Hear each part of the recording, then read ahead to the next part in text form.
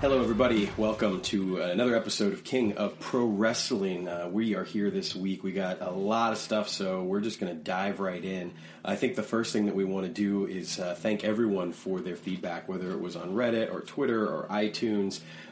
We've already gotten a lot of really nice feedback, and we really appreciate that. Got some excellent sort of notes about everything from pronunciation to audio stuff, etc. Yeah, and I'm still going to butcher the pronunciation. And it's less to do with the pronunciation; it's my awful accent makes some of these things impossible for me to say. But I will try to improve. Absolutely, we're all about that. We want to get better. So we certainly appreciate any of those notes that anyone has. I mean, we're not here to try to be snobs and think that we're better than anybody or anything like that. So. Certainly want to give a shout out to Zoidberg0 on Reddit, on the New Japan Pro Wrestling subreddit. Like I said, he had some really great notes for us, and we really appreciated it. And certainly he's interested in hearing all New Japan all the time, and we're going to try to keep to that, especially with this episode. We're not covering anything but New Japan. So we certainly appreciate that. We also have to mention the New Japan Pro Wrestling US blog. It's at NJPWUS is the Twitter handle, and Wilfred is a great guy. He's engaged us in some really excellent dialogue and has just been extremely prolific in the past couple of weeks with blog posts. And the great thing is that they're not super long, but they're very incisive. So it's just some great dialogue that he's created and generated about a lot of stuff that's going on in New Japan right now, as well as stuff that has just happened. So I think it's the perfect kind of blog for somebody who's just getting started. A really great way to get up to speed. And of course, it's they're just his opinions, but we've really enjoyed the dialogue that we've had with him so far. I'll tell you what, too. When he sent us the tweet to check out his blog, I couldn't believe when I clicked on it how professional looking it was. Yeah, I thought it was just be a fan blog and everything. It's super well done, and like you said, they're his opinions, but he puts them out there. He doesn't go into super long articles. He gives us his opinions. He gives some facts. It's great. You can read them on the go. Just a well done site. Yeah, without a doubt. I couldn't agree more. He's actually got a really great one that he just dropped, talking about the Naito and Suzuki match. And he is speculating that we haven't seen quite as much of the build, and I would certainly argue that that's partially because the match doesn't happen for a little bit later, and they're getting out in front instead of the Jay White and Dave Finlay match and the junior tag match. That said, he brings up Chris Jericho and about how Jericho is probably just working the fans with all of the, we don't have a relationship right now, it was a good time, I'm no longer working with them, which is an interesting point. I don't know. I don't know where I am with that. I maybe part of me just wants to be shocked and surprised if he does show up, so I'm choosing to say that the relationship's definitely over and it's all about Naito and Suzuki. I have a theory on that, but I'm going to save it because it actually plays into something later in this podcast. Awesome. I love it. So we definitely encourage you to check out the blog. Do you happen to have I don't have it in front of me. Do you happen to have the web address for that? No, you know what? If you give me 1 second, I can bring it up. You know what? It's super easy. I'm being dumb. It's just njpw-us.com. And again, it's a really great blog. Apparently, he'd been doing it for a while with a team of folks, and now he's just gone solo and he got it started back up again. And again, I mean, I would say it's highly recommended. So we're excited again to have that dialogue with him, and you should check it out. Yeah, definitely check it out. And not only is it a great site, he's been very good to us since we started. He's tried to help us out too. So please, if you like this show, at least pop over to his blog and check it out. Yeah, for sure. And give him a follow on Twitter as well, because he posts a lot of related content on his Twitter, and you'll find us, talking with him as well. So kind of wanted to just go off from there and talk a little bit about Kitamura. At this point, it seems like it's almost kind of old news, even though it's really only about a week or so old, that he will not be returning to New Japan. Now, is that definite that he's not coming back, or is it just speculated at this point? I mean, everything that I've heard is it's definite. And the only thing that's not definite is the reason why. Well, yeah, because they initially put out that he had suffered the concussion, correct? Yep. Yeah. But then I forget who reported on it earlier this week that seemed that they were being told that was a cover story and that there was another undisclosed reason. Yeah, and it's so difficult to decipher what it all means, and I don't want to speculate too much. But there's definitely been some theories thrown out there. Some of them have been kind of wild and provocative and controversial. But, you know, he was definitely injured. He's been extremely silent on his Twitter, which doesn't necessarily mean anything. But apparently he hasn't posted anything on Twitter since, like, late February. It's too bad, you know. I think we were both fans of his and seeing the work that he'd been done, and it's clear that they were, you know, behind him. That in spite of his young lion status, that they were keeping him around. They wanted. He was on the fast track. Yeah, I mean, not like you said, he had the young lion status. I mean, and he was going out, he was facing veterans, and he was losing on the matches. But I'm telling you, they were giving him a better push as a young lion than some of the guys that aren't young lions at this point. You know, like he was losing matches, but he wasn't getting dominated. He was having his moments. They gave him that best of 7 showcase series. Or not best of 7, that 7-match showcase series. Like, you got the feeling that when that was over, he was going on excursion. You got the feeling from what you were reading, he wasn't going on excursion very long, relative to other young lions. Right, and I know that, you know, some people. So something big happened. I mean, because that's not like with the investment they had put into him. That's not something you just say okay and cut your losses. Something happened. Right, and whether or not it is one of those more salacious rumors that's going around, or if it is just as simple as an injury, but it's not necessarily related to the concussion, who knows? You know, I can't see it being an injury though, because even if it was a career-ending injury, they wouldn't hide. It would be more out there. Like, why would he be silent? You know what I mean? Like, if he had some kind of career-ending injury, or even an injury that they felt was career-ending and he didn't, he would post about it, or at least, you know, be out in the public a little bit. Like you said, he's been off the radar. They're not talking about it other than say he's basically done. So it's got to be something other than an injury, you would think, right? Yeah, I would think. And I mean, I don't know. Do we want to just go into some of the other rumors? Do we want to literally talk about them, or do we want to just leave it up to other people to go look at because we don't want to be spreading rumors? What do you think? I don't care. I'd probably rather not spread rumors, but well, let's just nothing salacious anyway. Let's just talk about the theories at least. You know, we might as well. That's what we're here to do. Right. We're here to discuss this stuff. I just don't want to bash anybody. No. And we're definitely not going to do that. I have no interest in doing that whatsoever. I highly doubt Kittamore is listening to the podcast where he's going to get upset. But still, you know. I don't want to make that guy upset. Yeah. But so okay. The one thing that people were talking about, which is odd because there's not as big of a stigma behind it, was steroid abuse. Again, whether that is true or isn't true, I would be very surprised for them to drop him over just that. You know, I'm not a huge fan of it just because we've seen firsthand what it can do to people's bodies. You know, we've seen firsthand what the long-term effects can be. So I would hope to think that it's not any sort of, you know, and I have a far more lenient tolerance towards steroids. You know, I firmly believe with the information that's out there, if somebody wants to do it, knowing the ramifications, who am I to tell them not to? And you know what? Like, who am I to say, you know, like you take professional athletes, how many baseball players have gotten caught, right? If you're a minor league player, if you're an up-and-coming wrestler, and you don't have the look, and somebody tells you could take a bunch of steroids, jack up, and now you're going to make a ton of money and be famous, how many of us probably wouldn't make that decision? I mean, that's a hard, you know what I mean? That's not as simple as a decision as, oh, it's bad for you, don't do it. I'm not saying I'm advocating steroid use. I understand it, especially in that line of work. So, you know, but like you said, it doesn't have the stigma that would get him completely axed from the company like that, does it?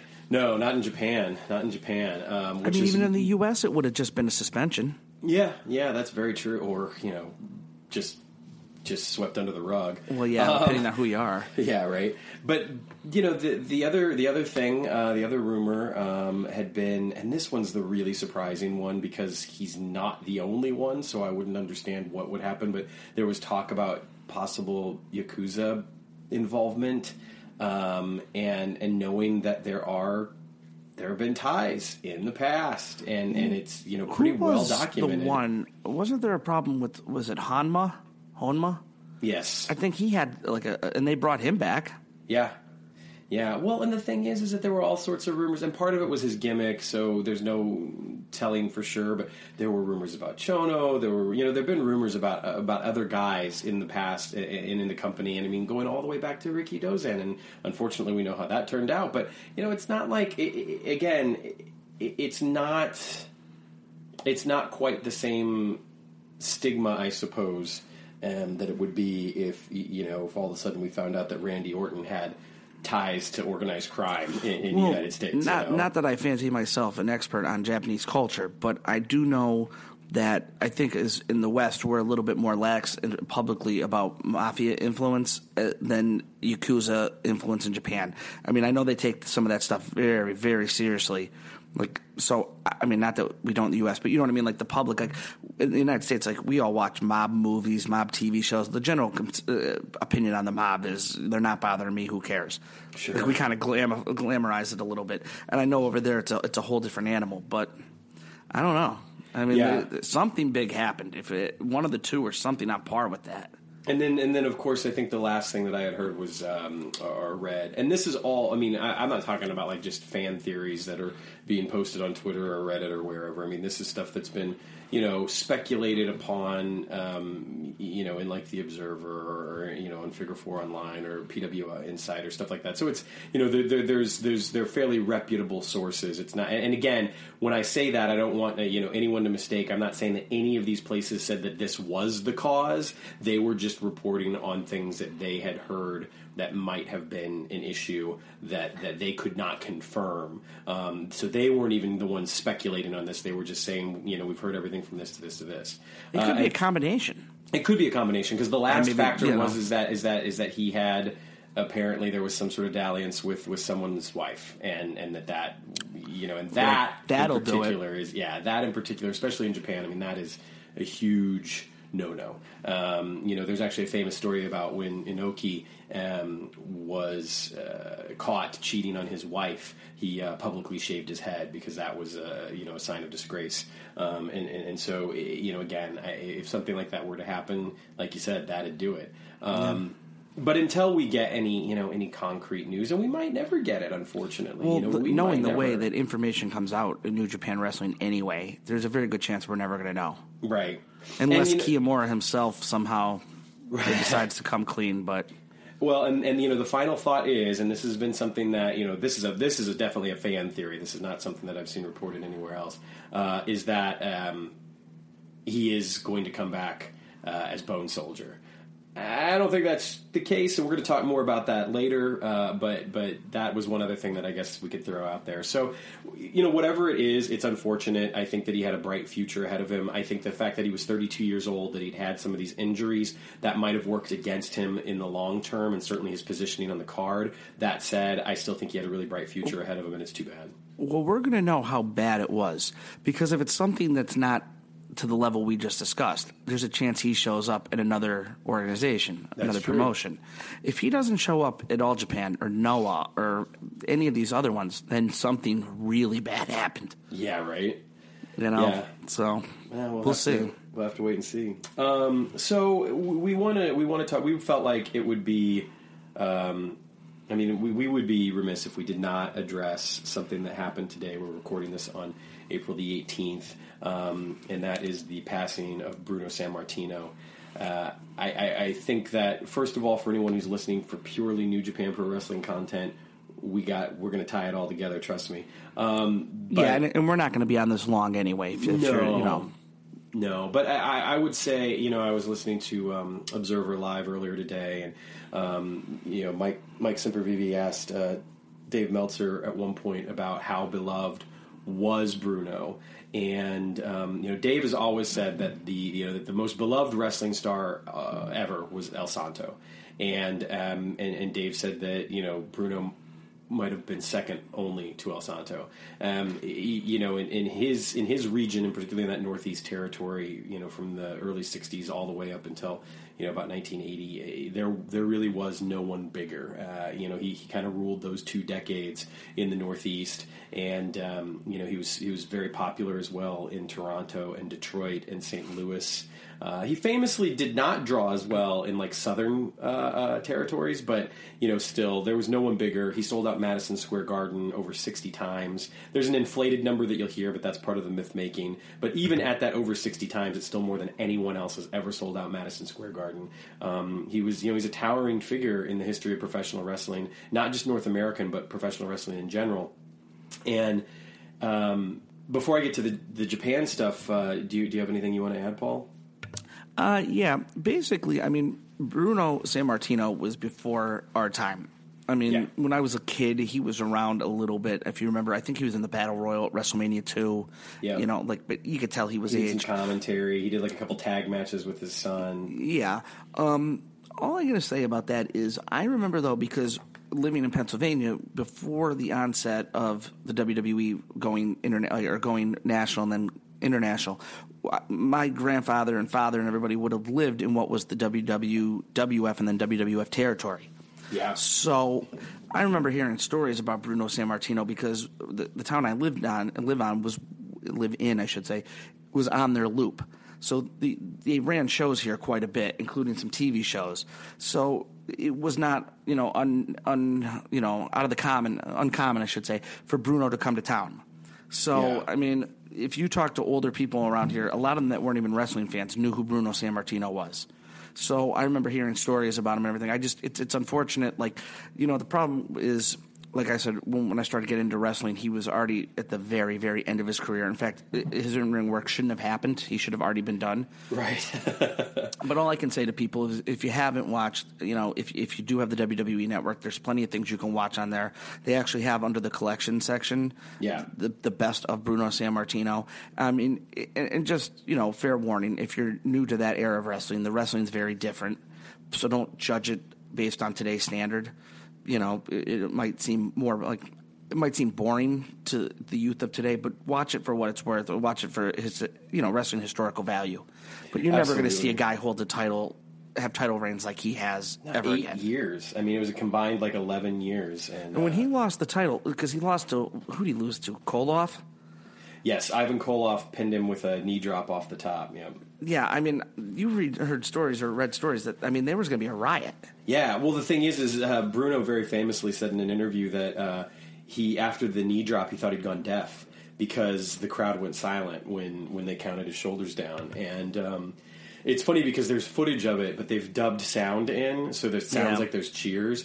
But, everyone that was there, everyone that was in the ring, will attest to the fact that it was completely silent. And then, shortly after, they thought the crowd was going to riot. And it's crazy. I'm sorry, go ahead. I was going to say, it's kind of crazy because the whole reason they ended up doing it is because Pedro Morales had gotten some popularity and gained some steam, and they wanted to put the belt on somebody else, on Pedro, but they couldn't have Pedro beat Bruno, so they ended up having Koloff beat Bruno so that Pedro could beat Koloff. Well, it's the same thing they did when they wanted to put the belt on Hogan and they couldn't have him beat Backlund. Exactly. So they used Sheik as a transition. The same exact thing, you got it. But if you really want to go back, if somebody wants to see some of the classic Bruno stuff, I would recommend the feud he had with Larry Zbyszko. Oh, yeah. That is pretty good stuff, even by today's standard. Maybe the in-ring work isn't up to what we see today, but the feud and the way they did it is just as good as anything you'll see. Yeah, that whole mentor protege kind of angle just worked so perfectly between the two of them. The thing that's interesting about Bruno as well, with the timing of it, like you said, he was before our time, is even though he was before my time, I was aware enough, probably before I was 10 years old, so this would have been late 80s, early 90s, aware enough to know that was the guy who held the belt for 8 years. You know what I mean? It was just I you feel the knew. same way. Even when I knew more about Bruno Sammartino holding the belt than I did some of the current wrestlers at the time when I was getting into it. Right. And I think it was always that they talked about him, and whenever he showed up, he was billed as the living legend. Yeah. And they would always pay homage to Bruno. And then and what an incredible backstory too for people that don't know. And I don't really not going to go into long detail because we want to talk about New Japan, and we're going to tie this in a second. But I mean, his father had moved to America. He lived in Italy during World War II. Yep. The Nazis had come and taken over his hometown. His brother was killed. Him and his mother, not just the two of them, but his family member, him and his mother lived in the mountains. You know, he got a disease and almost died. I forget what the disease was. He was like a scrawny little weakling. They wound up surviving that for, I think they were up in the mountains for like 2 years or something. Then they were able, after the war, to immigrate to the United States to meet back up with his father who lived in Pittsburgh. And then, you know, because he was ill and scrawny and everything, he saw weight training, people working out in the gym, and he got into it that way. And, you know, just look at what happened. I mean, it truly is, in a way, when we try to explain what the American dream is, well, there it is. Yeah, without a doubt. And I think that was one of the reasons, you know, he connected so well with the immigrants. I mean, he was... he was a hero to so many people, and not just the Italians. But you know what? Because even though it wasn't just the Italians, it was a story that resonates with anybody. Yeah. I mean, he truly believed, I mean, I'm assuming till today, that America was the land of opportunity and how great America was. And, I mean, they said, even in the press release today, Vince McMahon, I don't know if it was him or Triple H, one of them had said he was told, like, and believed when he was a child that the streets in America were paved with gold. In fact, at one point, he actually literally, as a child, believed they were paved with gold. But, I mean... It's a story that resonates with everybody. I mean, you know, we can't maybe relate to a situation like that, but we can feel what his family must have went through. And then to see him succeed, he became an inspiration to people. Well, and the thing is that even though we might not necessarily be able to directly relate to that, in 1963, there were a hell of a lot of people, especially in New York and Philadelphia and Boston and, you know, in the places that he went to, that could relate directly to that. Because there were a lot of people that came directly from those same places, the same Nazi rule, the same, you know what I mean? Sam, how many people, especially in the New York area, New York and Philadelphia and everything, would have been in the 60s, you know, 40-year-old people that were war veterans. Exactly. That would have maybe been fighting the Nazis in Italy or would have saw the devastation firsthand that World War II inflicted on people. Yeah. I mean, how do they not get behind, you know, they could, when you hear that story, if you were a soldier there, I'm sure some of them mentally could picture a little kid in a village that they saw, you know, it's just, it's a story that encapsulates every human emotion. It really, if you don't get sucked into that, then there's something wrong with you. Well, and here's something, too, that's fascinating about that. For years, they've been trying to make a movie about his life, which, you know, I mean, obviously, with what you just described, which is the true story, would be a fantastic hook for a film, but studios always wanted to, you know, beef up the drama, and so Bruno wouldn't sell the rights because he was always under the belief that if you can't sell that story, the real true story, if you can't get behind that, then I don't want you to tell my story. And that says something about the man as well. He wasn't in to tell his story just for a buck. Like, he believed, rightfully so, that the true story of his life was enough to say that this story should be told, as opposed to have, you know, all the melodrama added in that a Hollywood script would do or something like that. So one problem too with the story, and God bless Bruno, but I always found it funny, even in the 2000s, like, and he had a falling out with WWE for a long time, and it was mainly over the content of the Attitude Era. He was an old school guy, and but even when he came back, like, if you watch documentaries where he talks about, like, his feud with Zbyszko in the matches, he, even in his old age, and, like, not that long ago, didn't break kayfabe. Like, he talked about the matches as if they were real. He kept that up to a point where, like, and God bless him, that was probably what it was drilled into his head and taught to respect the business. You know, but, I mean, it's kind of hard when the guy who's not going to tell you some of the backstory or, like, what happened to make the match because he's not going to break kayfabe. And I think that was something that, he did struggle with. Although, again, you listen to certain interviews, and he's perfectly fine talking about the nuts and bolts of what was going on behind the scenes. Yeah, but it's not all the time. It was, like, selective. It was, and I feel like a lot of that was just within the past 10 or 12 years. I feel like, you're right. All the way up until, like, the mid-2000s, he was pretty much still sticking to kayfabe. So I think that, there's something to be said for him not necessarily seeing past his own generation, and I think that that's a legitimate critique. I think it's fascinating because this actually dovetails critique, nicely. But not criticism. Right. You know. So one of the fascinating things about his work is that, a couple stories that I want to tell is that he had worked in Japan early on. He worked for the JWA when it was the Japanese Wrestling Association, and he formed a really close relationship with Giant Baba. And he and Baba were close. They wrestled in singles matches together, and there were a lot of tag matches. And when he was in JWA, I think on his second tour of JWA, that's when he and Inoki got into the ring together for the first time, but not in singles matches, always in tag matches. In fact, there was actually a tag match with Inoki and Baba taking on San Martino and Ray Stevens, and I just can't help but think, man, I wish there was video of that match. But so when he was in Japan, he formed this close bond with Baba. He apparently did not like Inoki at all. They didn't get along. He didn't trust him. He didn't like him. So when the split happened, even though the WWF under Vince McMahon Sr. had a working relationship with New Japan Pro Wrestling, he would not wrestle for New Japan. He would not work for Inoki. But because he was Bruno, Vince Sr. was like, that's fine. You don't have to. And so he was able to go and work All Japan and work with Baba, while all the other guys, that were working for WWF at the time had to work New Japan if they went over there. Yeah, and the funny thing is, we were just talking about, not to bring somebody else into it, but it was like just for context, it was almost the exact opposite situation that Hulk Hogan had. Because Hulk Hogan was working for a long stretch in the AWA for Vern Gagne, and Vern had, not a contract, but they had a working relationship with All Japan. Yeah. But Hogan wouldn't do All Japan. He wrestled for New Japan because he was trained by Matsuda, who was friends with Inoki. So and that actually caused a big problem for them that we'll talk about some other day, because Vern wanted some of his money, and that led to him leaving the territory. But it's just funny, you have two of the biggest stars ever, and they have the exact opposite situation when it comes to Japan.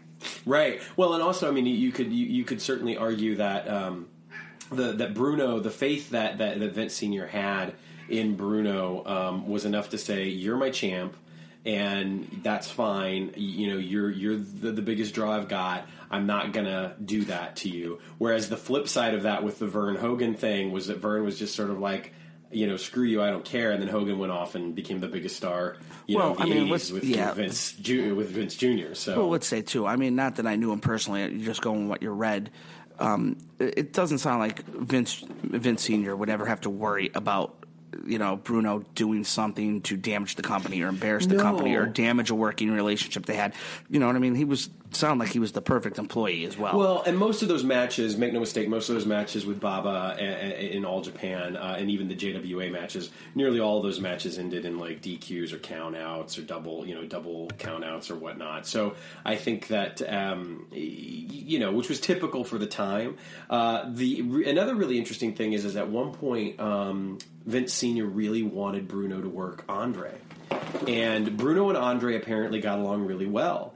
The thing is that, excuse me, Vince Sr. did not want to put them together, but Bruno and Andre wanted to have a match together. And Vince Sr. said, I can't do that, because I can't put Bruno over Andre, and I can't put Andre over Bruno, and, the fans aren't going to want to have any sort of screwy finish in this one with two of my most beloved baby faces, so we're not going to do the match. So it's interesting to think that Bruno and Andre never worked a singles match together, which it's also fascinating to think that here we are talking about something that was 40 plus years ago, and now you think about the same context today, and there would be no issues, I don't think, for anybody to pull the trigger on that match, anywhere in the world. No, well, it's a different world we live in now. Yeah.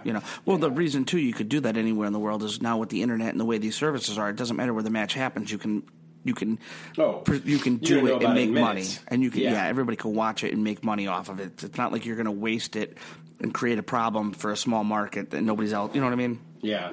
So all that being said, it is a sad day in wrestling. I think that there are a lot of people, kind of like you mentioned, PJ, that might not have even been wrestling fans, but they knew the name Bruno Sammartino, and they respected the name Bruno Sammartino.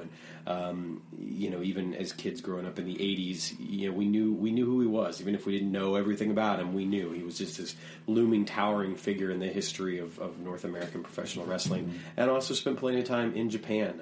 Some of those All Japan tours he did were quite long. So he never wrestled New Japan because of the friction with him and Inoki, but he was in Japan, and It's just an unfortunate thing that's, it happens. Yeah. But the last thing I'm going to say on it is just every time I would watch, like retrospectives about Bruno, they always held up that one sign, and that's how I'm going to end it and just say, Bruno is uno. Yeah. I always loved how that sounded. I love the sign, and that pretty much sums it up. Absolutely. I love it. All right, so let's dive right into some New Japan Pro Wrestling results and overviews. Okay. Let's start off with Lionsgate Project 11, which would have been the first event that we could cover, frankly, after Genesis. Well, let me just say, for full disclosure, this will be the only thing we talk about that I haven't had the chance to see yet. I just couldn't fit it in with everything else. I do plan on watching it because I do enjoy watching the Lionsgate projects, but I do know and have read about enough of what happened that I can at least, you're going to have to carry the ball here a little bit as far as the details, but we can discuss the overview. Yeah, and and let's face it, the Lionsgate project stuff is a lot of fun. I think that it is. It's a good short show. They tend to be about an hour and a half or so. And if you pretty much if you're skipping entrances or any pauses in between matches, you could probably blaze through it in about an hour, maybe a little over an hour. But they're a great format. They're a great thing to show up for, to show the young lions and they're not all young lions, but it's designed for the young lions. And you know what? It's just another event that you get as part of the streaming service. So if it's your cup of tea, great. If not, you're not missing anything major. It's just right. It's there. Yeah, and like you said, I mean, it's a great showcase for the young lions. It also showcases some of the older talent, the veteran talent, and it's a great opportunity to work with talent from other promotions, which we'll definitely talk about as we get deeper into the card. So it opened up with the Yuya Uemura debut match, and this was actually a fun little match. It went 8 minutes, 16 seconds. Rin Narita won the match with a Boston Crab, which anyone who knows anything... you're going to see that's an ongoing theme. Exactly. That tends to be the finish in all Young Lions singles matches. They started off with some really nice grappling work on the mat. It was really fluid, felt very reality based though. Transitioning into holds. Early on, Narita went for the crab, but Uemura got to the ropes. And as soon as he did, Narita got up and started just laying in with some stomps to like his midsection and his back, and I just loved that. I thought it was some great psychology, great way to to easily soften him up for that crab. Uemura tried to get something started with this big drop kick, and Narita was selling it like $1 million. But to Uemura's credit, he was still selling the back as well. And Narita just came back at him and ended up applying the crab and got the tap out win. So I thought it was a really great debut match. He sold like $1 million in my opinion. I thought that his selling of the back was great. Yeah, when we get into the Road 2 shows, I'll talk about your I don't even know how you say his name exactly. Uemura? Uemura. Yeah. I'll talk about him because he did wrestle on during the opening match on the first night of the Road 2 shows. I'll talk a little bit more about him, but he looked impressive. I mean, that was his. I didn't see his debut. I saw his first match on a major card, like a bigger card, and he was fine. Yeah, Yeah, and Narita always does okay. I mean, he looks like he's going to be pretty solid. I completely agree. I like him a lot. And I you'll hear me talk about this often, but I love the Young Lions stuff. I feel like the Young Lions stuff is as much an education for the fans as it is for the wrestlers in the ring. And the reason I say that is because they can only work with the fundamentals. They can't pull. You're not going to see anybody doing a Destino. You know what I mean? You're not going to be seeing anybody pulling off a moonsault. This is all very basic moves that they're allowed to use. They're not even allowed to use those other moves. Besides Boston Crab, you're basically talking drop kicks. They like to do, if they're going to go off the top rope, it's a lot of times it's like a double leg drop kick. Yep. A lot of like holds on the mat. Yeah. Belly to belly suplex. Tons of chops. Yeah, lots of chops and forearms, some kicks, stuff like that. But it's all very basic, and so it's, to me, the thing that I love about it as a fan is watching what they do within those confines, and it's really great because they tell these wonderful, simple stories. And again, I feel like it's just a great education for fans as well as the wrestlers working in the ring because you're really getting the fundamentals of what it takes to make a match. And you're not watching the wrestlers and seeing their ring attire or their special moves, so you're basically just seeing the individual, which sometimes makes it a little difficult because sometimes sometimes if they have a similar look, it makes it hard sometimes to tell what you're watching. But all in all, they're fun to watch, and they're never more than I've never seen a young lion single match go more than 10 minutes max. Yeah, usually they're under that. Yeah, if I'm not mistaken. And they usually run anywhere from 6 to 8 minutes, give or take. Yeah. So speaking of which, the next one is the Yota Tsuji debut match against Tomoyuki Oka. Can I just say, for whatever reason, and I have no idea why I like one young lion more than the other, because they basically do the same thing at this point. Yeah. But for some reason, my favorite's Oka.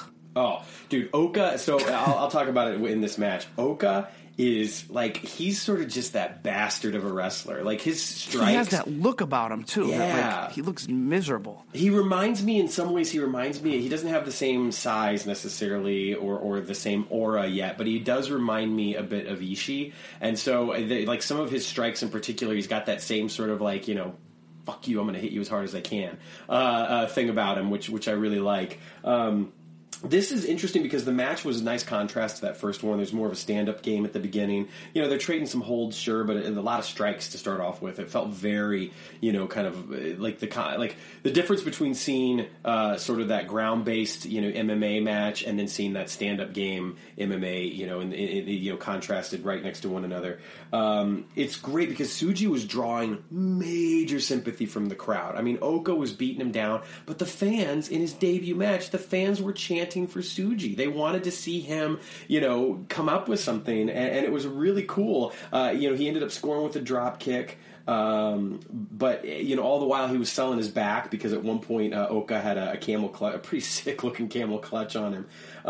Then he did some brutal looking forearms, but Tsuji kind of fired back at him, still selling the back. And then it was really cool, and this is something unique, I think, to that Lions Project atmosphere, is you're getting chants for the young lions. There was a dueling chant for Tsuji and Oka, and it was really nice. Well, I've seen some of these Lionsgate shows before. The crowd knows what they're getting. They're there to see the young lions, so the crowd gets more into the matches than when they're on the first match or two of a bigger card. Yes. When the bigger cards, the fans are there to see LIJ, or they're there to see Suzuki, Gun, or whatever. But when the crowd knows, it's not a smarter crowd, but it's a crowd that knows exactly what they're there for and gets behind it. Right. Yeah. And so Oka ends up applying the Boston Crab to get the tap-out victory in 7 minutes and 17 seconds. The thing that was really cool about Oka having the crab on, and again, it's just that big bruiser kind of attitude that he's got, he was jumping up and down on Tsuji's back, and it didn't look horrible by any means, but it was enough to sell the drama of it, as in I'm going to make this kid tap out. And another funny thing, when you watch these young lions matches, you can almost always tell who's going to win, because first of all, if a young lion is in with the non-young lion, they're going to lose. But even it seems like even in a young lion versus young lion match, it's almost like the more senior guy is going to go over.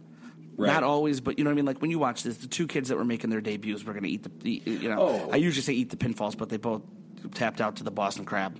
Right, yeah, I mean, definitely. It's a long-standing tradition that in your debut match you lose. There are a couple of famous exceptions here and there, but for the most part, it's you debut, you lose. And usually a lot of guys, to your last match, you lose. Yeah.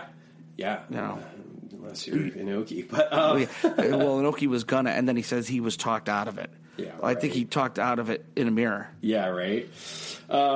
So next up, we have a tag team match. And one thing I will mention real quick, you were saying about the times on those matches. There is a 10-minute time limit on those first two matches. So they were definitely going to finish in under 10. So the next up, we got this tag match with Tetsuhiro Yagi and Tiger Mask taking on Gedo and Hiro Saito. Excuse me. Interesting thing about Saito is that he is from the Tradition promotion, which is Tatsumi Fujinami's promotion that he's been running for about, I think, 10 or 12 years. And so this is kind of that interpromotional stuff that we were talking about that you'll get with the Lionsgate matches. This is an interesting match. Yagi, again, drew a lot of sympathy from the crowd and had a lot of good fire and some great moments, especially against Gedo. There were even a couple of times when it looked like, you knew he probably wasn't going to get the pin, but he made a couple of, pin attempts that got near falls. Which is some good stuff. Tiger Mask had some nice stuff, but ultimately he kind of got nullified, by by some underhanded tactics from Gedo and Saito. And how old is Saito now, you think?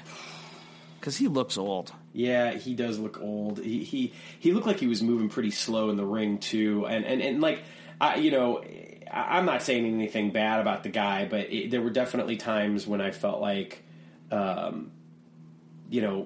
he's 56, so that makes sense. Yeah, he's 56. Yeah. So there were definitely times when I was just sort of like, oh man, Gedo is actually looking really good in there. And then Saito would get in and kind of slow things down. I mean, he's still got some great strikes, and he comes off kind of like a dick, which is perfect for this situation. But they kept, Yagi kept getting a lot of the sympathy from the crowd. They were really behind him. They were chanting his name quite a bit. Again, he got that drop kick for the comeback, made the hot tag to Tiger Mask. Something that you'll notice also in a lot of times with these tag matches where a young lion's tagging with a more experienced wrestler is that once the hot tag is made to the veteran, there'll be, the veteran will lay the beat down, and then the young lion will be like, ooh, tag me in, I want to get the pinfall. And the veteran will kind of take a moment, gauge the crowd, make the tag. The young lion comes in, just like you see in this situation. He comes in, gets in some good stuff, but eventually something falls apart. Yeah, and you see that a lot of times when they put young lions in the multi-man matches in the main show, they'll get the upper hand, or somebody will, like, the other team will make a tag, and then the young lion's all excited, and their teammates have to tell them, like, okay, it's time for you to tag out. And Oka is notorious for them, like, yelling at them, no, he doesn't want to, and then he'll wind up doing it. But so you can, I know what you mean. Like they position them like they want to get the win so badly, right? They disregard logic sometimes. Yeah, and again, it's just wonderful storytelling, and it makes a lot of sense. And there's definitely a sort of a traditional aspect of that. I think that goes, even culturally speaking, that goes beyond, even professional wrestling storytelling. So at this point, again, he gets some really good stuff in. The crowd is chanting for him, and then Gedo gets an eye poke, and it's great because he pokes the eye. And then Yagi tries to go for a drop kick because he still wants to keep fighting, but he can't see him. So he misses the drop kick. Saito drops a couple of sentons on him, and then Gedo puts on the Gedo clutch and gets the 1-2-3. So it was a fun little match. It was that was 14 minutes and 59 seconds. I thought that the best parts of the match were when Gedo and Yagi were in the match. The rest of the stuff was whatever, but it was fun. Why not, right? Yeah, why not? So next up we have another tag team bout. This one is going to be a 30-minute time limit with Manabu Nakanishi and Hiroyoshi Tenzan against Ken 45 and Manjimaru. And those two are actually from Kai and Tai Dojo. This was interesting. I felt like Kim 45. Let me just say, I mean, if I was looking at the card, this would be the one I'd be like, okay, if I have to get up or something or grab something to eat, this is when I'm doing it. Yeah, and that sounds awful, and I know it is. It's a little disrespectful, but the only reason I would really want to watch this is maybe to see the Ken 45 and Manjumara. Right. Well, and the thing about Kim 45, and it might be Kim 45 degrees. Honestly, I can't decide if that's supposed to be. No, and there was no audio commentary for it, I'm sure, so you don't know. Yeah. Right. So anyway, he he was fine, and I think that he might have been the standout a bit within the match. Although Nakanishi had this awesome double. It wasn't even a suplex. It was more he just threw the two guys over his head. Like a suplex maneuver or something, which was pretty great.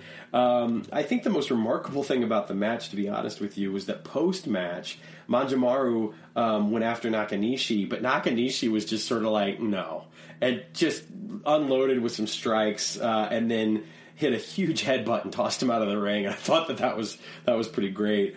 Tenzan, of course, ended up getting the tap out with the Anaconda Vice in 13 minutes and 35 seconds on Ken 45.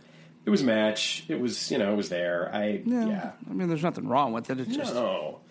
But the next match, the main event, if you will, was Shota Umino and Yuji Nagata against Go Asakawa and Ayato Yoshida. Now, let me just make sure, because sometimes I get the Young Lions a little mixed up. Shota Umino is Red Shoe-san, correct? Yes. Okay, so he's the one that Jericho put in the walls of Jericho at Wrestle Kingdom. Yes, you got it. Okay. You got it. So This one was I actually really enjoyed this, and it was probably my favorite match on the card. No, it was my favorite match on the card. Went 12 minutes and 3 seconds. Yoshida ended up getting the pin on Umino with the backdrop. He hit it sort of a big backdrop and then covered him for the pinfall. The great part about this match is that there was just some wonderful storytelling. They tried to isolate Umino a lot of the match. Asakawa was not in the match a whole lot. He'd come in for a little bit, but this was mostly like the Yoshida show. And the reason I say that is because right away he went after Nagata. He kicked him in the face and booted him off the apron. He would punch him off the apron every chance he got. He was just all over Nagata, and you could tell Nagata at one point got pissed and grabbed a chair and started to get up on the apron, and the ref got him to throw the chair down. There were definitely some Shota chants. People were behind him. He certainly had some nice moments, and he brought it to Yoshida a couple of times. But mostly Yoshida was just too much. Yoshida carried himself like a star, honestly. These are also two guys from Kaientai Dojo, and it was... you know what? I'm sorry. I said Ken 45 and Manjamaru were from Kaientai. That was wrong. They're from Michinoku Pro. That was my bad. Yoshida and Asakawa were the two from Kaientai Dojo. Anyway, Yoshida, carried himself like a star, looked like $1 million in the ring, had some really great moments, is young, has only been in the business for about 2.5 years. So it was kind of a perfect opportunity for him to step up to Nagata the way that he did. And he's been on these Lions Project cards before. Nagata, when he got in, it was like... It was great because Nagata went right after Yoshida, kicked him out of the ring, and then just put the boots to Asakawa big time. Fired off with some great kicks. Then Yoshida got in, and they went toe-to-toe. There was this beautiful forearm exchange. Yoshida ends up getting the better of it and ends up hitting 2 soccer kicks on Nagata that were, pretty great. Ended up getting a near fall on Nagata. And then... Umino wanted back in the match. Nagata gave it to him. They double teamed for a little bit. He went for the crab. Go and Nagata at this point were actually out of the ring. And Go was able to get back in to make the save for Yoshida. And at this point, there was actually, one quick thing that I wanted to mention is that there was a really nice spine buster from Umino on Yoshida. And then he had a knee to the face, and then Yoshida was able to come back, and he hit a big boot on Nagata, and got Nagata out of the ring again. There was a kick backdrop, and he hit the pinfall on Umino. And after the match, the post-match stuff was actually really great because Yoshida got on the mic, and not understanding hardly any Japanese at all, it was clear that he was challenging Nagata for a match. Nagata ended up getting on the mic. Couldn't really tell if he accepted the match or not. The crowd didn't. They reacted. Now, who was this, Yoshida? Yeah, Yoshida. Yoshida was challenging Nagata to a match. I'm going to answer that for you in 1 second. Yeah. I actually have the answer. Because I was going to say, not to interrupt you, but if you like the Lionsgate projects, the next one is Tuesday, May 15th, and they have the card up. And the main event is Yuji Nagata versus Ayota Yoshida. Perfect. That's going to be great. I think that's going to be a lot of fun. In fact, here, do you want me to... I can tell you the card real quick if you want. Sure. It's Yota... How do you say it? Tsuji? Yes. Tsuji, versus Yumara. Mm-hmm. Then you have Manabu Nakanishi versus Oka. My boy Oka. Poor There's Oka. The third match is a tag match. It's Hiro Saito and Tenzan versus Renarita and Yagi. Okay. The fourth match is Shota Umino versus Daisuke Sakamoto. Oh, nice. That's great. Yeah, Daisuke has wrestled for All Japan a lot. That should be a lot of fun. And then the main event, like I said, is Yuji Nagata versus Yoshida. So that's that. And like I said, that's Tuesday, May 15th, if anybody wants to check that out. Because I just was bopping ahead on the schedule to see when the next Lionsgate project was. So there you have that. Nice. I love it. Thank you for doing that. Yeah, that should be a lot of fun. I think that... or excuse me. Sekimoto is actually.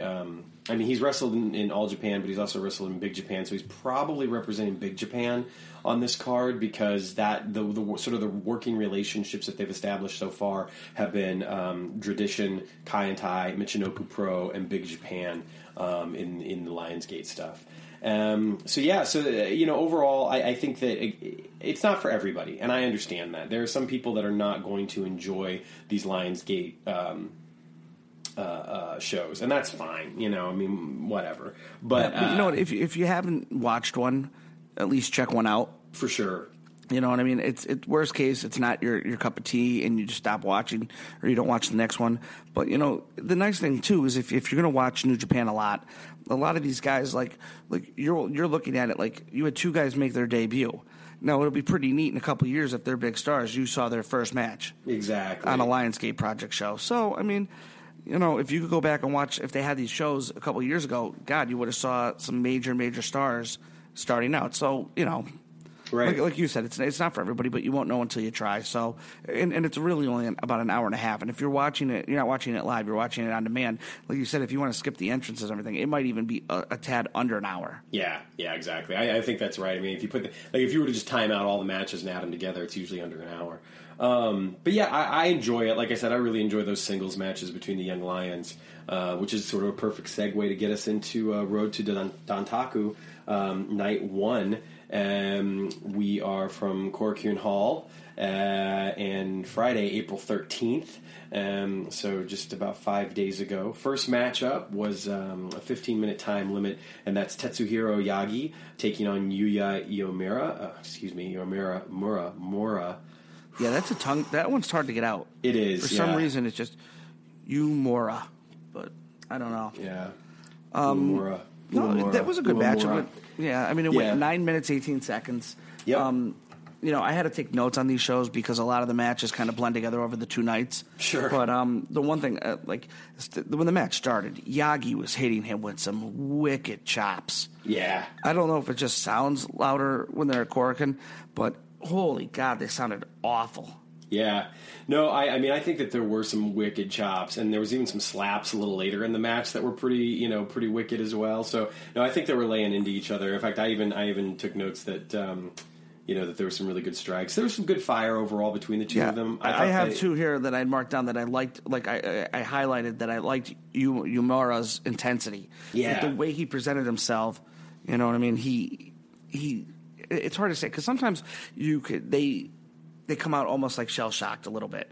Not that they are, but they're trying to rein in their emotion. I thought he had a nice he didn't overdo it, but he looked intense. He was literally legitimately trying to get a win. Yeah.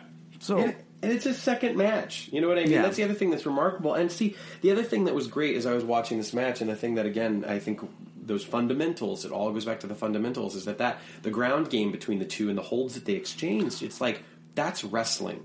And I think they were working body parts. Exactly. I noticed too. Yumura, he went for a Kimura lock, and then he kept working the arm, and then right after that, he went for an arm bar. He stayed on the one arm, and then when Yagi was working, he worked the leg because he got him Yumura in a heel hook, I guess you would call it. And try to wear down the leg in the back area for the Boston Crab. So, yeah. I mean, it's just, they don't try to get overly intense, involved with the story of the match, but they tell a simple story that's easy to follow. They pick body parts. They work they don't, because they're like you said, the moves they can use are somewhat limited. So they have to use them in the correct way to tell the story. Yeah, exactly. And I thought they told a really nice story. Compact 9 minutes 18 seconds. You got your standard Boston Crab finish, but I thought they both hit a really nice drop kick. I even marked here when I was taking notes that Yumura hit a real nice drop kick, and then my next line of notes is Yagi's was even better. Yeah, and Uemura, I mean, the thing is about him is that he was a standout to me on as far as the Young Lions go. I even noted that. I was and again, it's a second match, and you're just sort of man, he really kind of stood out to me, made an impression. Yeah, not only is it a second match, it's its first on a major, a real card. Not that the Lionsgate Project isn't a real card, but you know what I mean. It's a regular card, right. New Japan from Korakuen Hall, and now it's your second match, and here you go, start the show. Right, exactly. That's not an easy situation to be in. No, it's not. And speaking of easy situations that are not easy situations, Tomoyuki Oka was going against Manabu Nakanishi. My boy Oka. Yeah, and Oka he looked good. I mean, again, he had that great fire.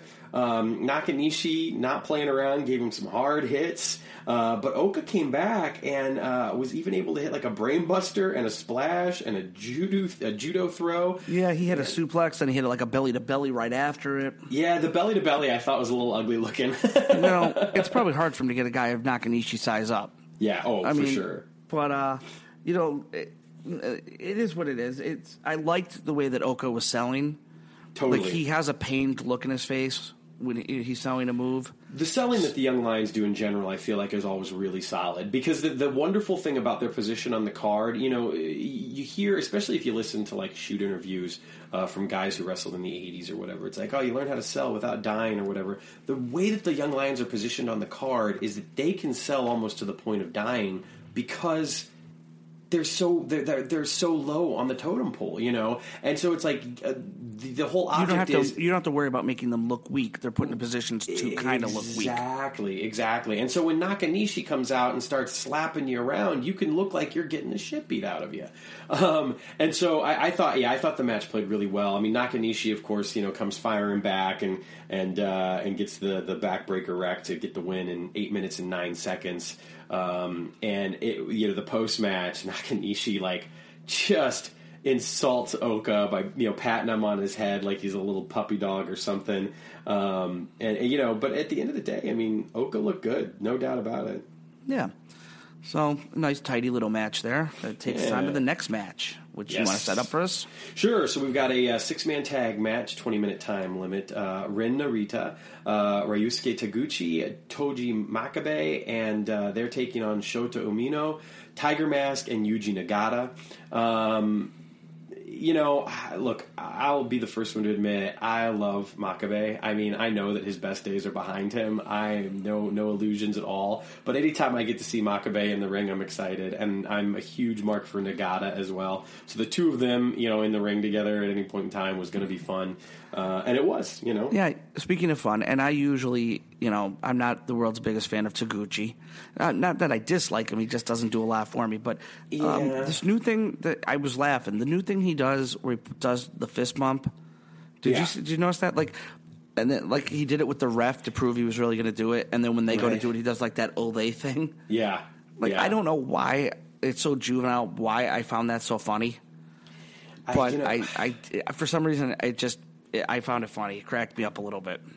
Yeah, I mean, look, because it's so stupid. Yes, and we, and the thing about Taguchi sometimes is that he's a talented wrestler. There's no doubt about it. I mean, but you don't have a career of this length without.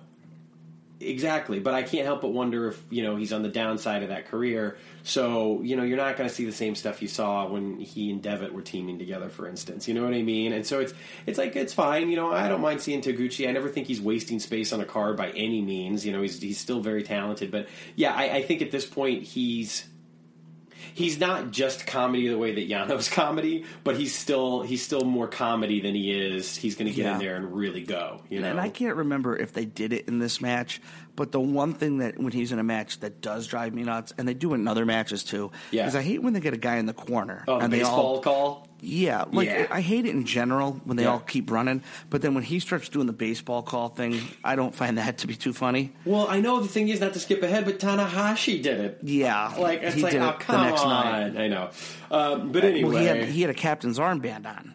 Yeah. Did you catch Tanahashi? Yeah, but it was what it was. I thought the Shota Umino and Ren Narita both did well in these matches, or in this match, I should say. Again, too, it just seems like every time I watch these, I always notice that the Young Lions always have really, really nice looking drop kicks. Yes. And I know that's because they have a limited moveset. They have to practice that a lot, but they always make them look good. Yeah, for sure. Yeah, I agree. I thought they did a very, very good job. And then you had Taguchi did his, I don't even know what he calls it, his ass shot. Oh, yeah. He did it to everybody. Yeah, he did. They went a little off the rails with it. Yeah.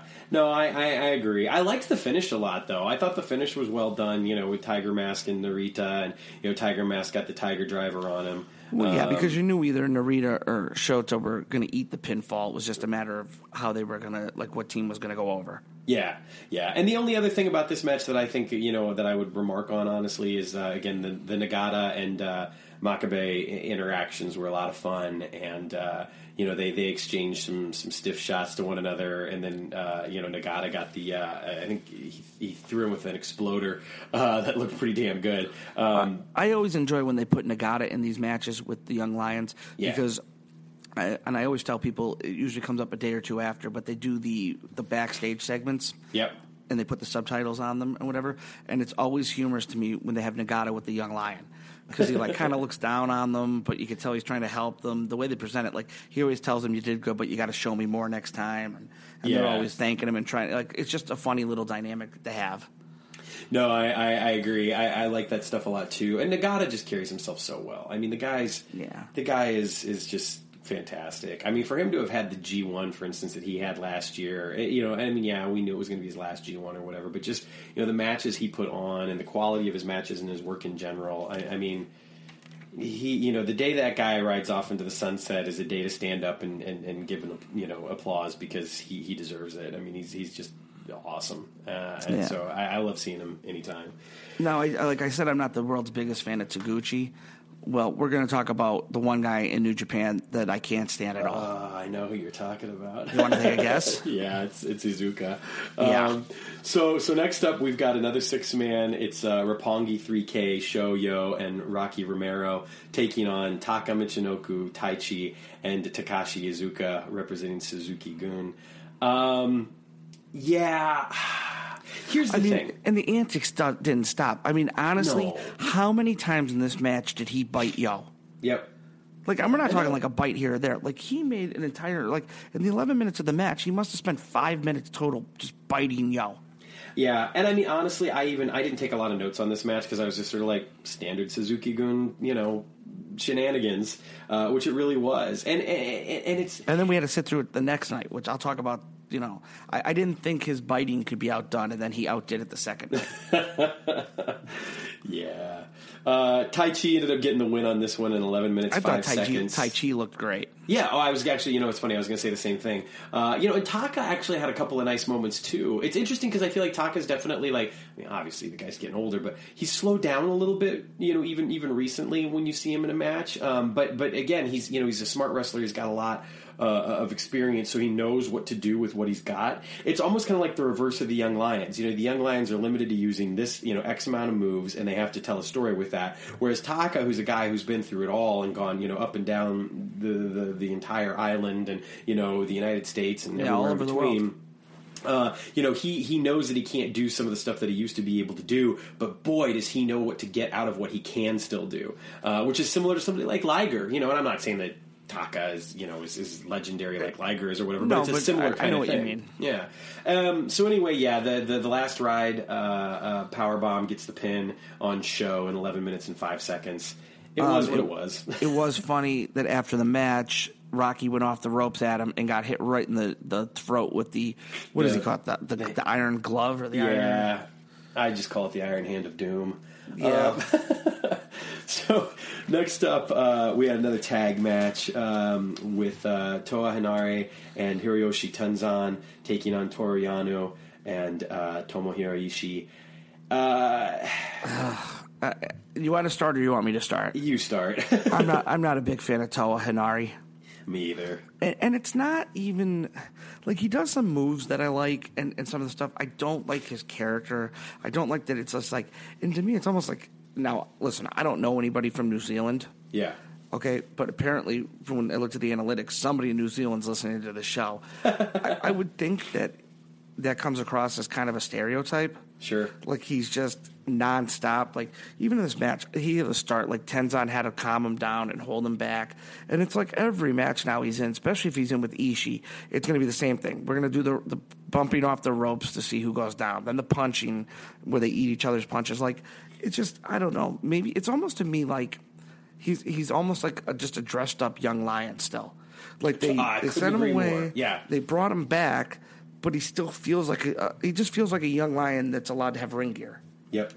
No, And the sad thing is, totally. like, if he toned it down a little bit, and it was weird for me because this is one of the few times I was watching it there was no English commentary.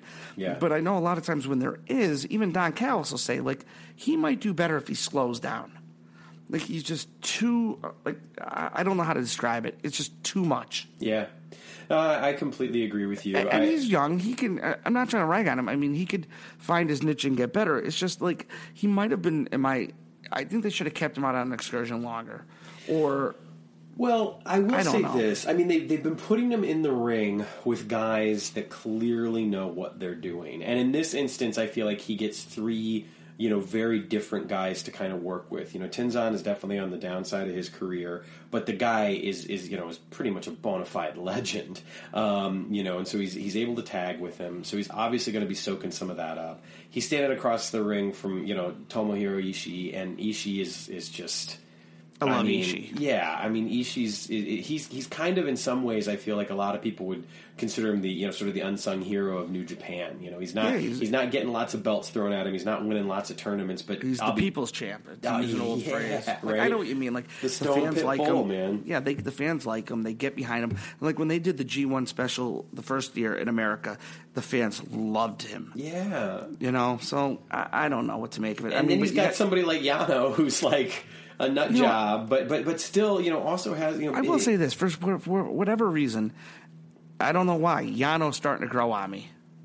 You're coming to the dark I know what side. I'm getting, shocking in the development in this match. Yano took off the turnbuckle pad. Right. You're going to get, and a lot of times he's going to hit somebody in the nuts, yank on their hair, things like that, but...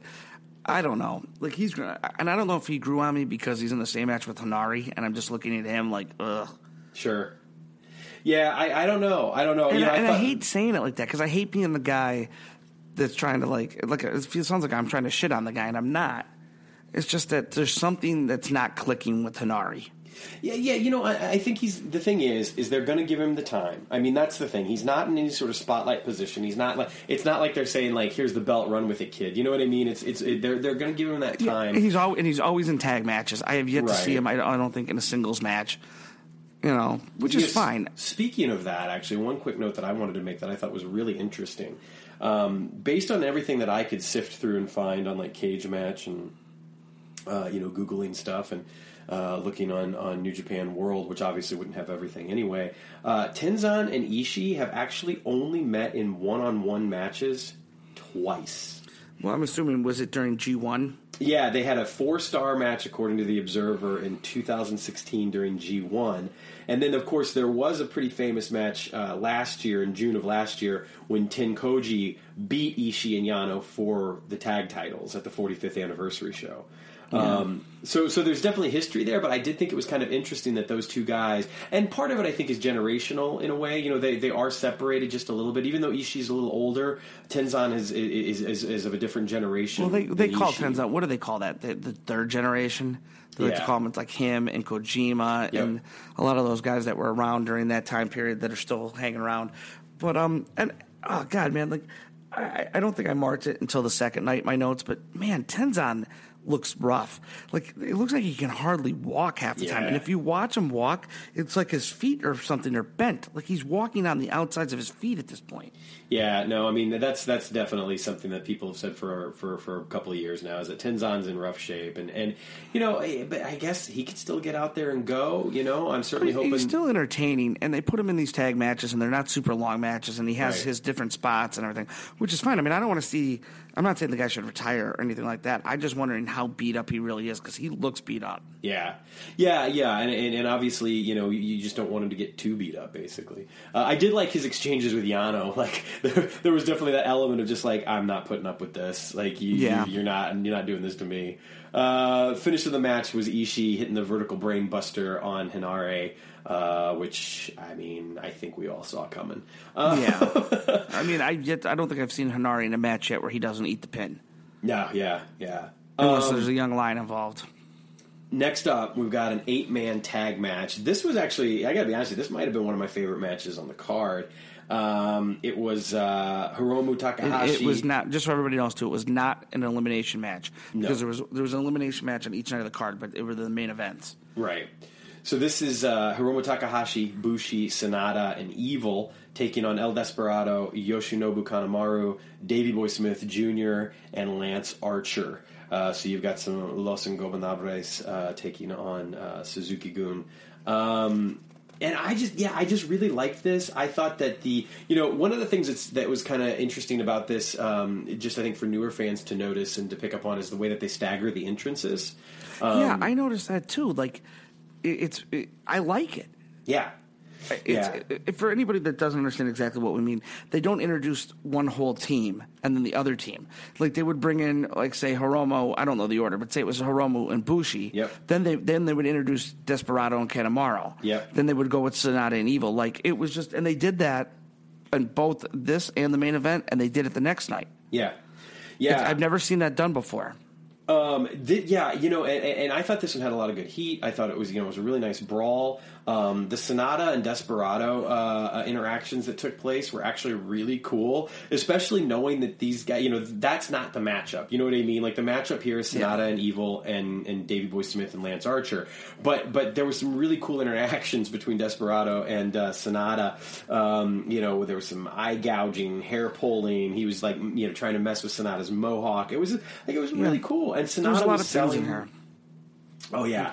And I'm not like another team thing that I wasn't real high on was KES, but they're coming around on me too. Like I'm starting to like them more and more, and I think they do well in these big tag matches. I love Lance Archer. Yeah, I'm a big Lance Archer when he fan. came in. His new thing is scaring children. Yeah, he made a little kid cry.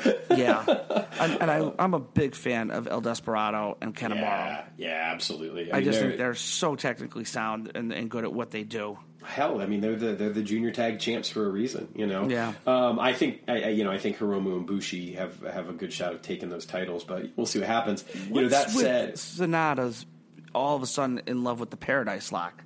Oh yeah. Did I miss something? Is there a reason he's doing this all of a sudden, or is it just something that he's added? Like, it seems like he's doing it constantly now. I don't know. I know that he's been doing some things lately. One of the things actually that I even wanted to talk a little bit about, but trying to be a little time sensitive, is that I know he's doing some of his moves recently with Muda in mind, because obviously Muda just had his double knee replacement surgery. But he's been doing the Paradise Lock for a while. I mean, obviously that's something that he picked up from Milano Collection AT, but he's been doing it for about a year, I want to say. Yeah, it just seems, but he seems like he's doing it a lot more. Well, I that might just be.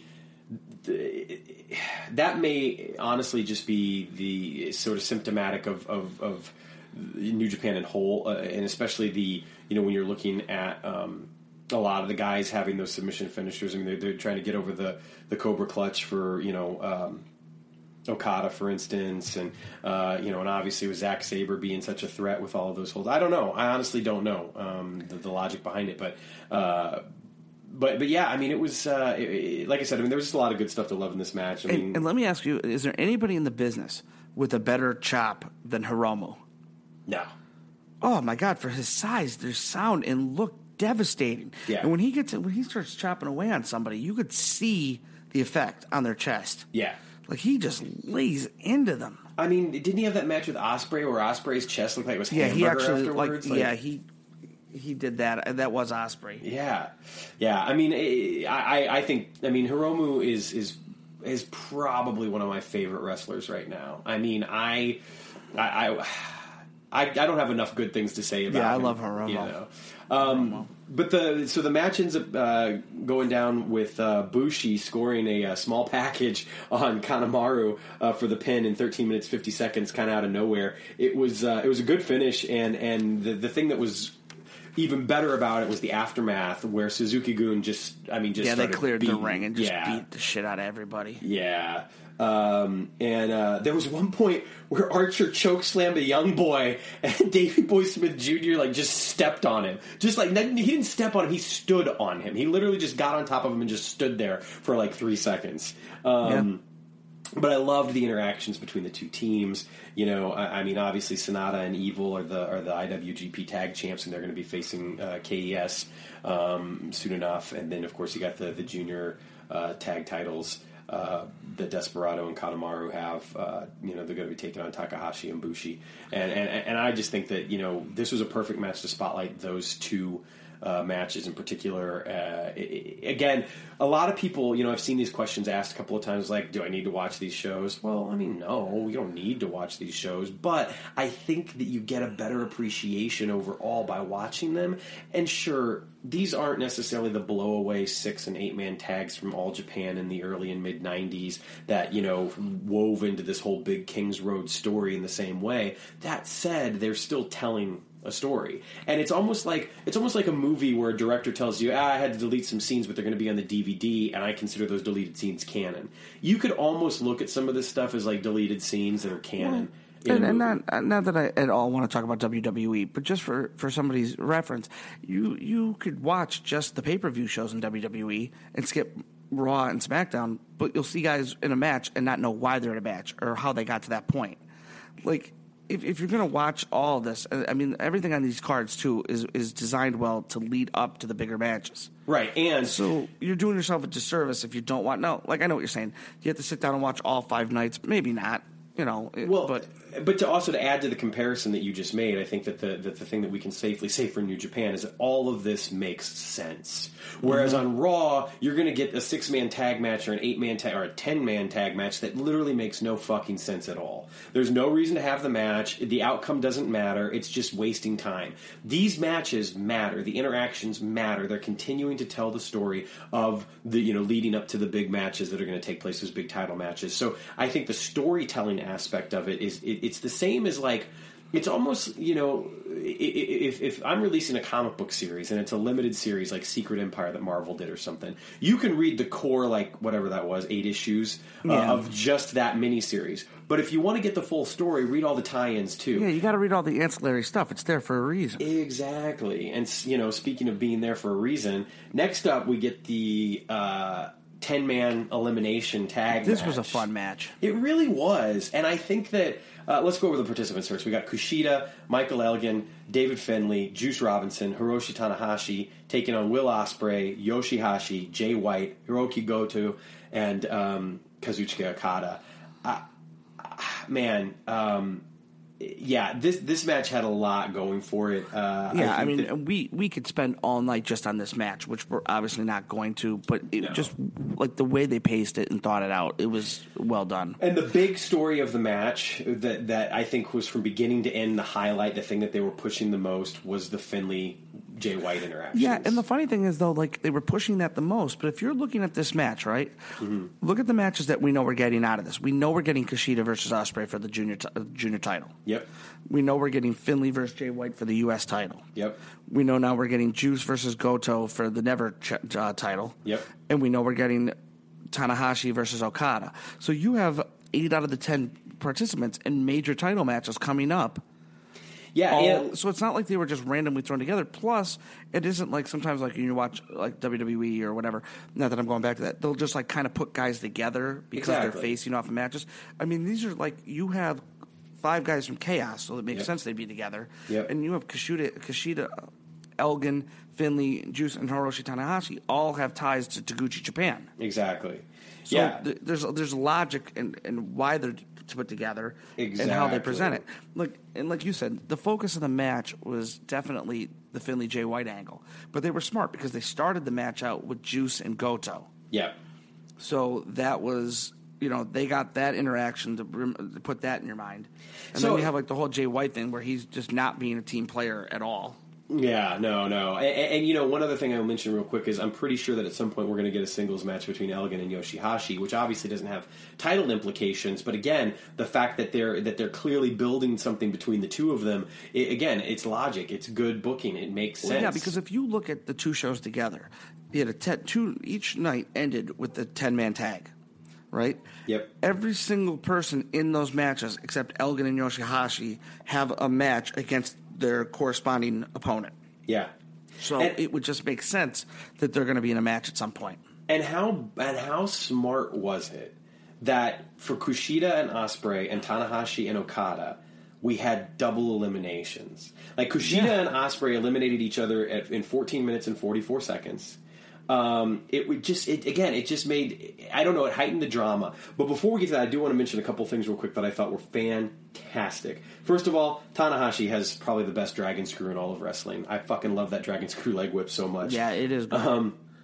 The all of the Tanahashi Okada interactions we got were very much down the middle. Like, you didn't really get either one of them getting the better of the other. It's the old idea of almost like 50-50 booking. They both came out none the worse for wear. Nobody looked dominant over the other. Right. One interaction that I absolutely loved, and I love it when they do stuff like this, is Will Ospreay was taunting the shit out of Tanahashi at one point, and it was like it was getting genuine heat from the crowd, and it was like oh that's great, you know, here's the junior heavyweight champ taunting Tanahashi, the ace, you know, it was just some really good stuff, especially after Ospreay had that awesome match against Okada. So yeah, there was some really great stuff. Then there was the Kushida and Ospreay square off. Man, the handspring stuff. Go. Oh god, I mean, Kushida and Ospreay are probably two of the best in the world, bar none. But I mean, not only are they two great wrestlers, it seems like they have a natural chemistry and timing together. For sure. You know what I mean? Sometimes you could have two great wrestlers and they can have a great match, but there's things that are slightly off or they have to work. These two guys look like they were on the same page and knew exactly what they were doing right from the word go. Yeah, I couldn't agree more. One thing that I thought was really interesting is at one point, Ospreay went to do it's actually an old Tiger Mask move, the feint kick that he does off the ropes, which of course we all know as the 619, and the announcers called it the 619, which again is brilliant because it plays into the fact that Mysterio is going to be coming in to face these guys. Yeah, and I did catch that. Now I'm going to be honest, the second night I was listening to music in my headphones, so I didn't catch anything in the second night, really. But I did catch, because like all of a sudden, you couldn't hear anything what they were, you didn't understand anything they were saying, and then you heard 619. Yeah. And again, it's just that... I don't know who said it. I don't know if it was Milano. No, yeah, I honestly, I can't tell the voices apart. I got to be completely honest here. I'm not there yet. Maybe I'll get there one day, but I just don't know them, unfortunately. I think that... it goes back to the whole aspect of like, look, do you have to watch these shows? No, you don't, but why wouldn't you? Because you're getting these great bits of storytelling that not only are going to set up the big matches you're going to see in 2 weeks' time, but you're getting stuff that's planting seeds for stuff you're going to see 3-4 months from now. Yeah. So anyway, we get the double elimination, which again makes total sense. I asked the question at one point. I was like, "Do we really want to see Michael Elgin and Yoshihashi? Like, is that a match that we need to see? Because it does seem like that we're heading that direction." Elgin ended up eliminating Yoshihashi in 16 minutes and 46 seconds. Goto ended up eliminating Elgin in 17 minutes and 56 seconds. Juice Robinson then eliminated Goto in 20 minutes and 17 seconds. There was some good stuff going between the two of them. There was also some really good stuff with Goto and Elgin, I thought. I got to be honest with you, and I know I'm in the minority here based on what I hear from a lot of people saying, I'm kind of on the fence with Juice. See, I like Juice. I don't dislike him, but I'm just like, I don't know. There's something about him where I guess when I watch him, it's kind of like similar but not the same to what you were saying about Henare early. There's nothing wrong with that. I mean, just because everybody seems to be getting behind a wrestler doesn't mean you automatically have to. Exactly. No, that's a very, very good point. Very, very good point. It's important that you have your own favorites, that you're not always following the crowd. I mean, I think you that's don't what want to makes be fandom just a sheep. Interesting. Right, you know? Exactly. There's guys that I like or guys that I don't like that I can't figure out. Like, there's people in wrestling and every promotion that people like and the fans get behind, and I just can't figure out why. Right. You know, and then there's people that I get behind and I can't really explain why sometimes. No, it's true. It's totally true. So then we've got Okada and Tanahashi stuff going on. It's great drama. I mean, it's awesome. White and Finlay are clearly playing a part in all of this at the same time. Okada ends up eliminating Robinson in 20 minutes and 28 seconds right after he eliminates Goto. Okada and Tanahashi end up eliminating each other at the same time in 22 minutes and 46 seconds. Yeah, so we get down to Finlay and Jay White are your final two wrestlers. And they go for 4 more minutes. They have some really good drama, some great teases. There's a beautiful German suplex by Finlay, and he ends up eliminating Jay White, which Can I just say, I loved great. the way he did it, though, because I love that he hit his finishing move. What is it called? Prima Nocta? Yep, prima nocta. Which is basically a stunner. But I loved how when he hit it, Jay White leaned back and was laying across the ropes. Yeah. Like he was out on his feet. The way I just thought that was a nice little touch. I completely agree. So he eliminates him. And it was wild. Like the way they built this all up for the payoff for Finley was great because, to be honest with you, like he's been like a forgotten guy until now. Like he's another one of those guys that seemed like he was in the same boat with Hidari, like almost one little step above a young lion. Yeah. Like always, like when's the last time you can remember Finley winning anything? Not being a member of a team who won, but winning anything. Yeah. Until now. No, I completely agree. And I think and they did a great job because they instantly now, like, I can't wait to see that match. I completely agree. And the thing that they've done is that they've taken him from being somebody that just looked like, oh, he's challenging Jay White. That's the next guy that Jay White's going to beat, you know, to retain the title. That's what it honestly looked like at first. Now, I'm not so sure. And that's not, I mean, I still think, like, if I had to call it, if somebody was to say, like, you have to tell me who's going to win this match, I'm probably going to call it Jay White. Yeah, I but mean, I I'm don't not want a huge him to fan of win. predictions. You know, I don't mean that bad. Like I would say the same thing. I think Jay White keeps it, but I kind of like, as just from a fan point of view, I want to see Finley win. Me too. I want to see him get the belt and have a little run and let him do his thing and see how it goes. I agree. And the thing is that his post match promo was really well done. His, you know, the backstage promo that he did after that was really well done. Finley's got, they're putting some fire underneath of him, and I love it. And I thought it was a great way to end night one. I liked it. It was a good show. Yeah, and it's just, you know, set everything up. So then we get to night 2. Yes. Which is also on Korakuen Hall. Yep, and we open again with the Young Lions match. This time it's Narita and Tsuji. Narita gets the win with the Boston Crab in 8 minutes and 46 seconds. Tsuji was selling the back really well, especially post-match. And Narita has some really good fire, snug holds. I mean, it was, it's kind of your standard Young Lions match, but they told a nice story. How about when Tsuji slapped Narita right upside the face twice? Did you catch that? Yeah. Oh, yeah, absolutely. Like, absolutely. I don't know how to explain it other than he bitch slapped him twice. Yeah. No, you're absolutely right. And it was definitely a case of just sort of like... It drew an audible reaction from the crowd. Yeah, without a doubt. And I mean, it was... God, I mean, again, I just love these Young Lions matches. I really do. I mean, to me, you can see an 8-minute match anywhere else in the world, and it's probably not going to be as solid as these 8-minute matches are, or tell as good of a story as these 8-minute matches do. It's like, if you want to have an 8-minute match, this is how you do an 8-minute match. And so, yeah, I enjoyed it. I think Narita getting the win here was perfect. It's interesting to see how, again, some of the Young Lions, they're going to eat a pinfall in a tag match, and then they're going to come back the next night and they're going to pick up a win in a Young Lions match. And it made sense. And it worked. Yeah. Then we get to the second match, which is Yuji Nagata versus Shota Umino. Yes, which was a lot of fun. Yeah, Umino started the match fast. Like, he came out of, like a bull in a china closet right out of the chute. How about when Nagata, there was a point early on in the match, maybe a minute in, when he was just kicking the shit out of his back. Yeah, well, so here's the thing.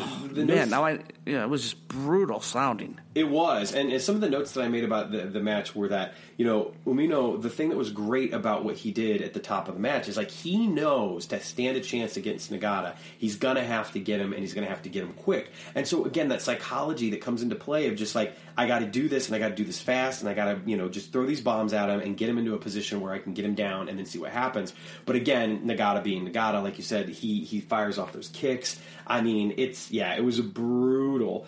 He just established his dominance right away. Now, Umino had this great moment, though, where he escaped that armbar, which I thought was fantastic. Again, it's just, this nice fighting Is that spirit. when he escaped out and then hit the double leg drop kick right after it? Yep. Yeah, but he kept selling the arm, which was great. He hit a German at one point, which was nice, makes a little comeback. Didn't last, obviously. Nagata ends up locking in the Nagata Lock 2 for the tap out in 6 minutes and 58 seconds.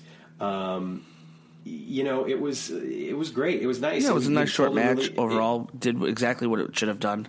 Yeah, and again, it told a nice story with, the veteran just being able to outwork, basically, the young lion, even though the young lion was showing a lot of fire and fighting spirit. So I thought it was good. Did what it needed to do. Next up, we got a 6-man, which is Tetsuhiro Yagi, Tiger Mask, Hiroshi Tenzan against Tomoyuki Oka, Ryusuke Taguchi, Manabu Nakanishi. The interesting thing about this one, just skip to the finish, in 10 minutes and 7 seconds, is Oka gets the Boston Crab on Yagi for the win. And usually in these multi-man tag matches with the Young Lions... Yeah, it's a veteran that gets a Young Lion. Yeah, so I thought that was kind of interesting. Well, they also they let Oka and Yagi start the match. Yes.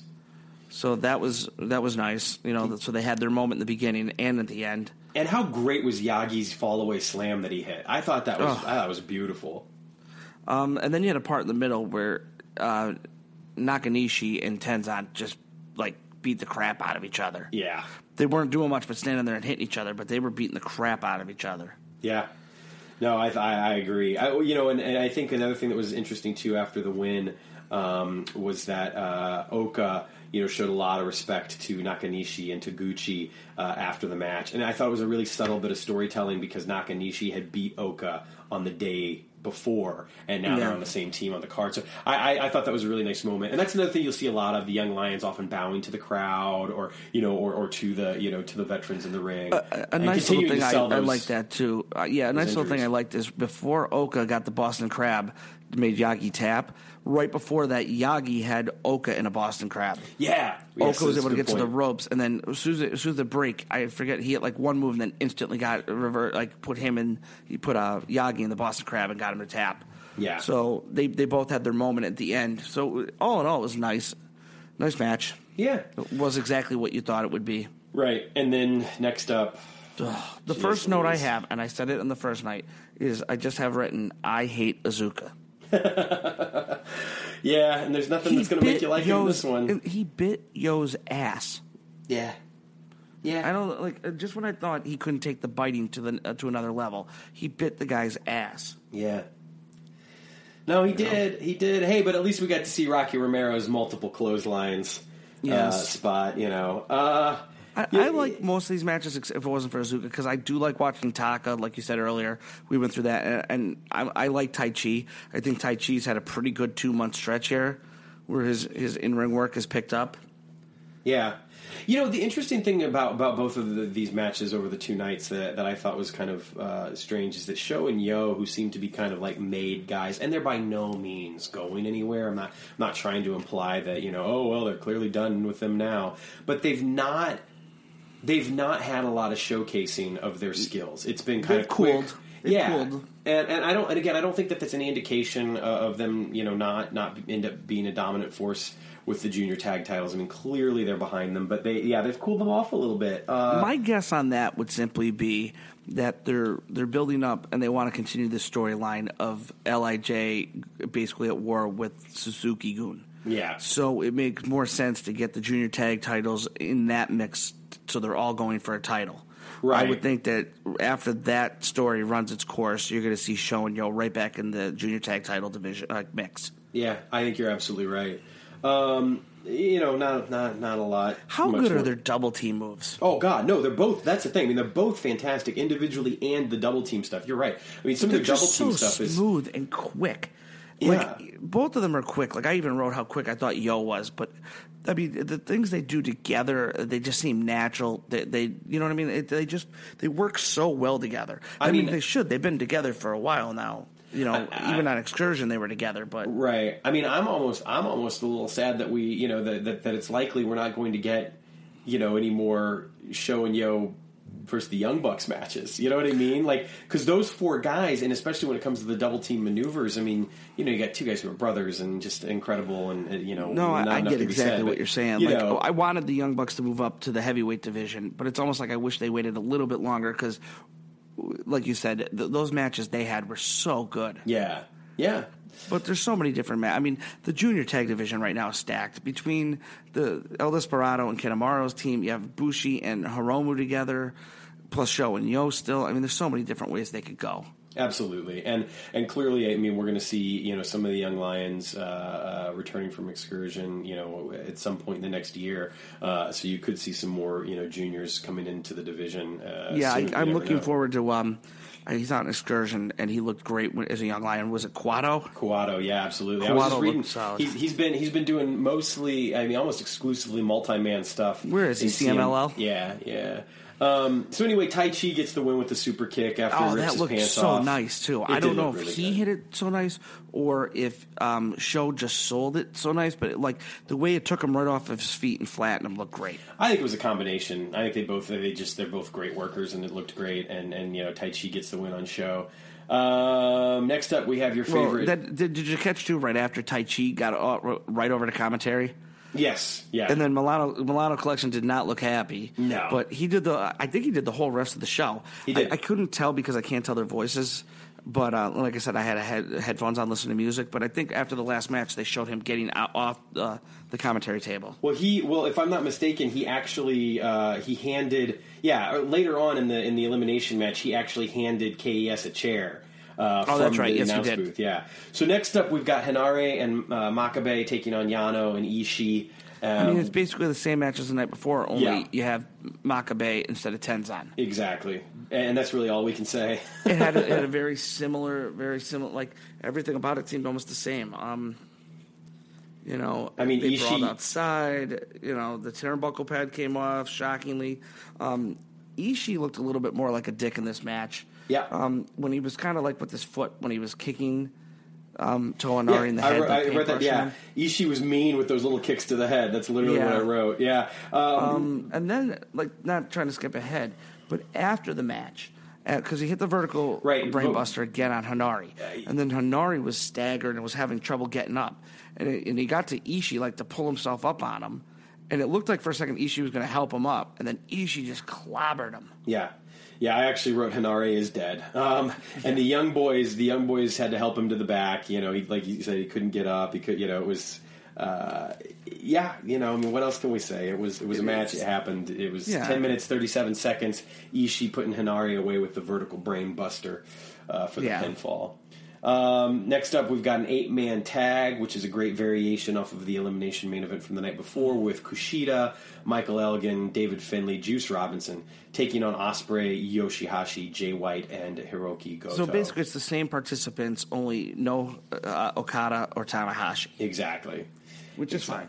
Yeah, Did you notice, too, I don't know, his ring gear is the same, but it seems like when Finlay now comes to the ring, he has a slightly different look. I don't know if you caught it. And I like it. He had a bandana on. He had his jacket was different.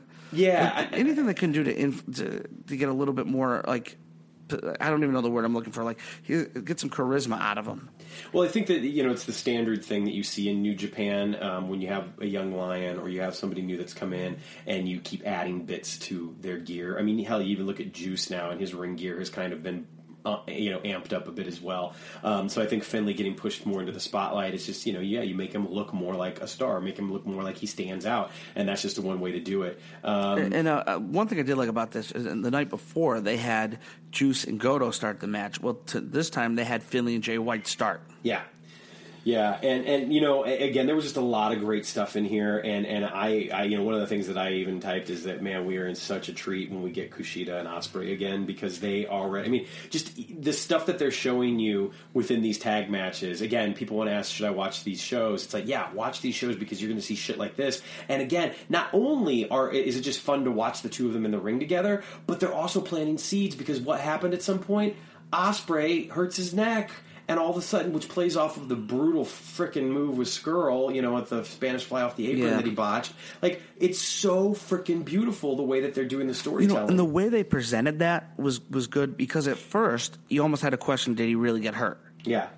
This is the way they did it. I did like in this match, too, you had the section early on where I think Ospreay was in the match. In fact, Ospreay was in the match when Jay White got involved. Yeah. And they all looked at him like, what are you doing? And then he got back into the outside the ring, and as soon as Ospreay said something to him, he just kind of tagged his shoulder and got in. Yeah. And they were all looking like, what the hell? And because later on the match, he left for a while. Yeah.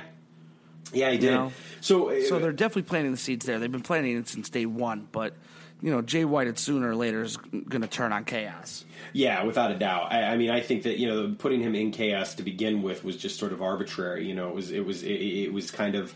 They wanted someplace for him to go. He wanted someplace to go, but it's never been a perfect fit. And I think that they're telling that story really well, which was smart. Even at the press conference when he got introduced to it, he made it known it wasn't a perfect fit. It was a marriage of convenience. Yeah. I'm sorry. Go ahead. So, there was some really, really great jockeying for position from all the pairings. Anytime anybody was in, there was no clear cut oh yeah, this guy's going to kick this guy's ass, which I really enjoyed. There was some, Goto, was able to kind of take down Juice, but then Elgin was able to take down Goto, but then Yoshihashi came in, and so it was really kind of interesting the way that everything played out. And normally, a lot of times when I take notes on these matches, I don't really write down moves. I just write down things that I'm noticing. Anything, but I did write down. Did you notice it was I don't even know how exactly to describe it. Elgin was on the outside on the apron when he did the slingshot neck breaker. Oh yeah, that's amazing for a man his size to do it with as fluid as he did. Lucha Elgin. Oh man, that's an amazing move for anybody. Yeah, but for a man his size to do that I was impressed. Look, any critiques we've ever had of Elgin. Never his in-ring work. No, exactly. That's just great. I was getting ready to say. So anyway, Elgin does get the win on this one, actually, with the Elgin bomb on Yoshihashi. There was just some good fire from all, great heat from the crowd. You come away from this. There was a point where Will Ospreay, I think Juice was coming off the top rope, and he did this jumping European uppercut. Did you catch that? No, I must have missed it. Yeah, well, it was quick, but it was devastating looking. It was a small move, but the way they did it was just really nice looking. Yeah. And I say it all the time. I like Yoshihashi's in-ring work, but he needs something. They need to change his character up a little bit. I don't know, whatever he's doing doesn't work, but then you see him in the ring, and he's a really good worker. So right. Yeah, I agree. Though there is something missing there, and hopefully he'll get it, because it's weird. Sometimes I almost feel bad for him because he doesn't have it. There is something about the pathos that he draws from me. The post match stuff was fantastic, with White running back into the ring and hitting the Blade Runner on Finlay. Again, they're really building that feud very well. It's been even the score a little bit. Yeah, and it's been a focus of these first two cards, which I really enjoy. Next up, wait, before we get to the match, at some point I don't know if they ran it in this spot or the match between, but both nights there's a certain vignette that's been running. Oh, the Bone Soldier. Yeah, I skipped over it. My apologies. I skipped over it on accident. The Bone Soldier returns commercial, or a vignette rather. So, going back to, I think it's just as simple as literally it's him. It's not another wrestler in the gimmick. I think it's literally they're just bringing him back. Why and what for? Who the hell knows? I mean, I think a lot of people are kind of scratching their heads on this one, but we'll see what they do. I was hoping it's like Quado coming back, but that'd be too soon. Yeah, definitely. But we'll see what it is. Did you see any of the? I was laughing the tweets about it from Bullet Club members. Yes. Some of them were great. Cody just put "You're welcome." Yeah. And Kenny's were pretty great. And what did Kenny put? He put something about how much Cody loves his mascots. Yep, that's exactly what he said. Bad Luck Fale put maybe he can help us with our current leadership situation. Yep. There was just some funny stuff. Hopefully they do something with it. I mean, the way they ran the vignettes 2 nights in a row, it definitely makes you think they're planning something. Oh, yeah, without a doubt. I mean, they're definitely... That's why I wonder if it's a different wrestler. Yeah, the thing is some people are pointing to the fact that it says Bone Soldier returns, as it's literally him coming back. Other people, it's unclear. I mean, look, we're going to find out, and I'm sure just based off of the impact that Takahashi made and Jay White made, and you know what I mean, they're going to do something cool with it, because the last couple of times we've gotten vignettes like this, it's led to some cool stuff. So, so I think it's going to be what it's going to be. I literally have no clue. I don't. I'm waiting to be surprised. Well, you're like us, like the rest of us. We have no idea. All right, now we get to the main event. Yeah, Suzuki which is Gun. A elimination match. Yep, Suzuki Gun taking on Los Ingobernables de Japón. You've got Davey Boy Smith Jr., El Desperado, Lance Archer, Minoru Suzuki, and Yoshinobu Kanemaru. Bushi, Evil, Hiromu Takahashi, Sanada, and Tetsuya Naito.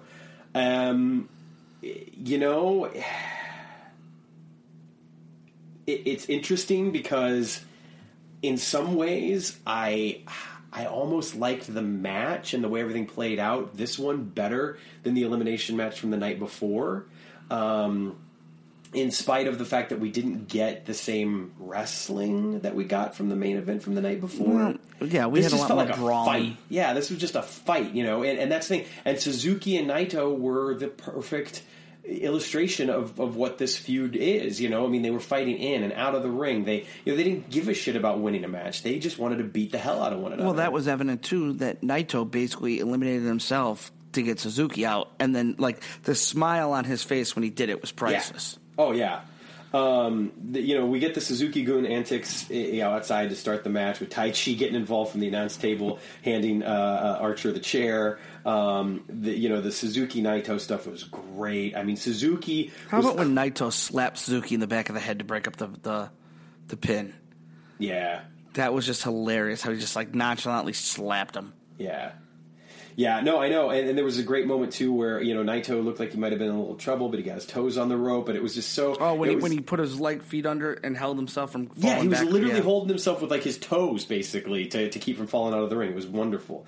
I thought it was a great spot. And then we get the more the brawling outside. It's Suzuki's domain though, of course, and he gets the edge. We get Smith and Evil inside fighting. Archer, there's some double teaming. And then, of course, KES starts threatening Red Shoes when they don't get the fall. There were some great teases out of the ring with Suzuki and Naito again. Just all the stuff with the chairs and there was just some good stuff going on there. It was interesting because the early-ish elimination, if you will, but of the two of them, it seemed to kind of kill the crowd a little bit. The crowd was at was getting really hyped up, and then all of a sudden, when they realized that Suzuki and Naito were out of the match, it was sort of oh, and but so then it deflated they got stuff. They did. That's what I was just getting ready to say. And so they continued to brawl on the outside, and were still kind of the focus. Even the camera was on them, in spite of what was going on in the ring. Suzuki killed a young boy because, of course, he did. Well, and then I think it was it who did he kill? Was it Yagi? No, I'm not sure, honestly. Usually it's my boy Oka. Always takes a beating when Suzuki's around.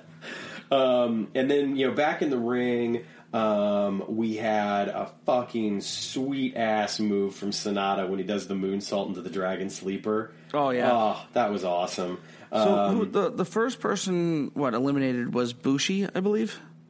Right, yes. Kanemaru pushed the ref and then low blowed him and pinned Bushi. Yep. And then Naito, right after, low blows Kanemaru and pins him. Right, so Kanemaru eliminated Bushi in 8 minutes and 35 seconds. Naito pins Kanemaru in 9 minutes and 13 seconds. Naito and Suzuki eliminated each other in 11 minutes and 47 seconds. And then Sonata ends up eliminating Davey Boy Smith in 14 minutes, which I thought was really cool. Yeah. Archer then almost immediately takes out Sonata. But he eliminates two guys, right? Yeah, I actually took note of that too. Archer eliminates Sonata and Evil. Sonata in 1457, and then Evil in 1701. And then we get some really great stuff here. So Hiromu is the last LIJ member left, but he ends up getting the elimination after he racks Archer on the middle row. I just want to say right before that too, I have in my notes here, I put Archer destroys Hiromu with the clothesline.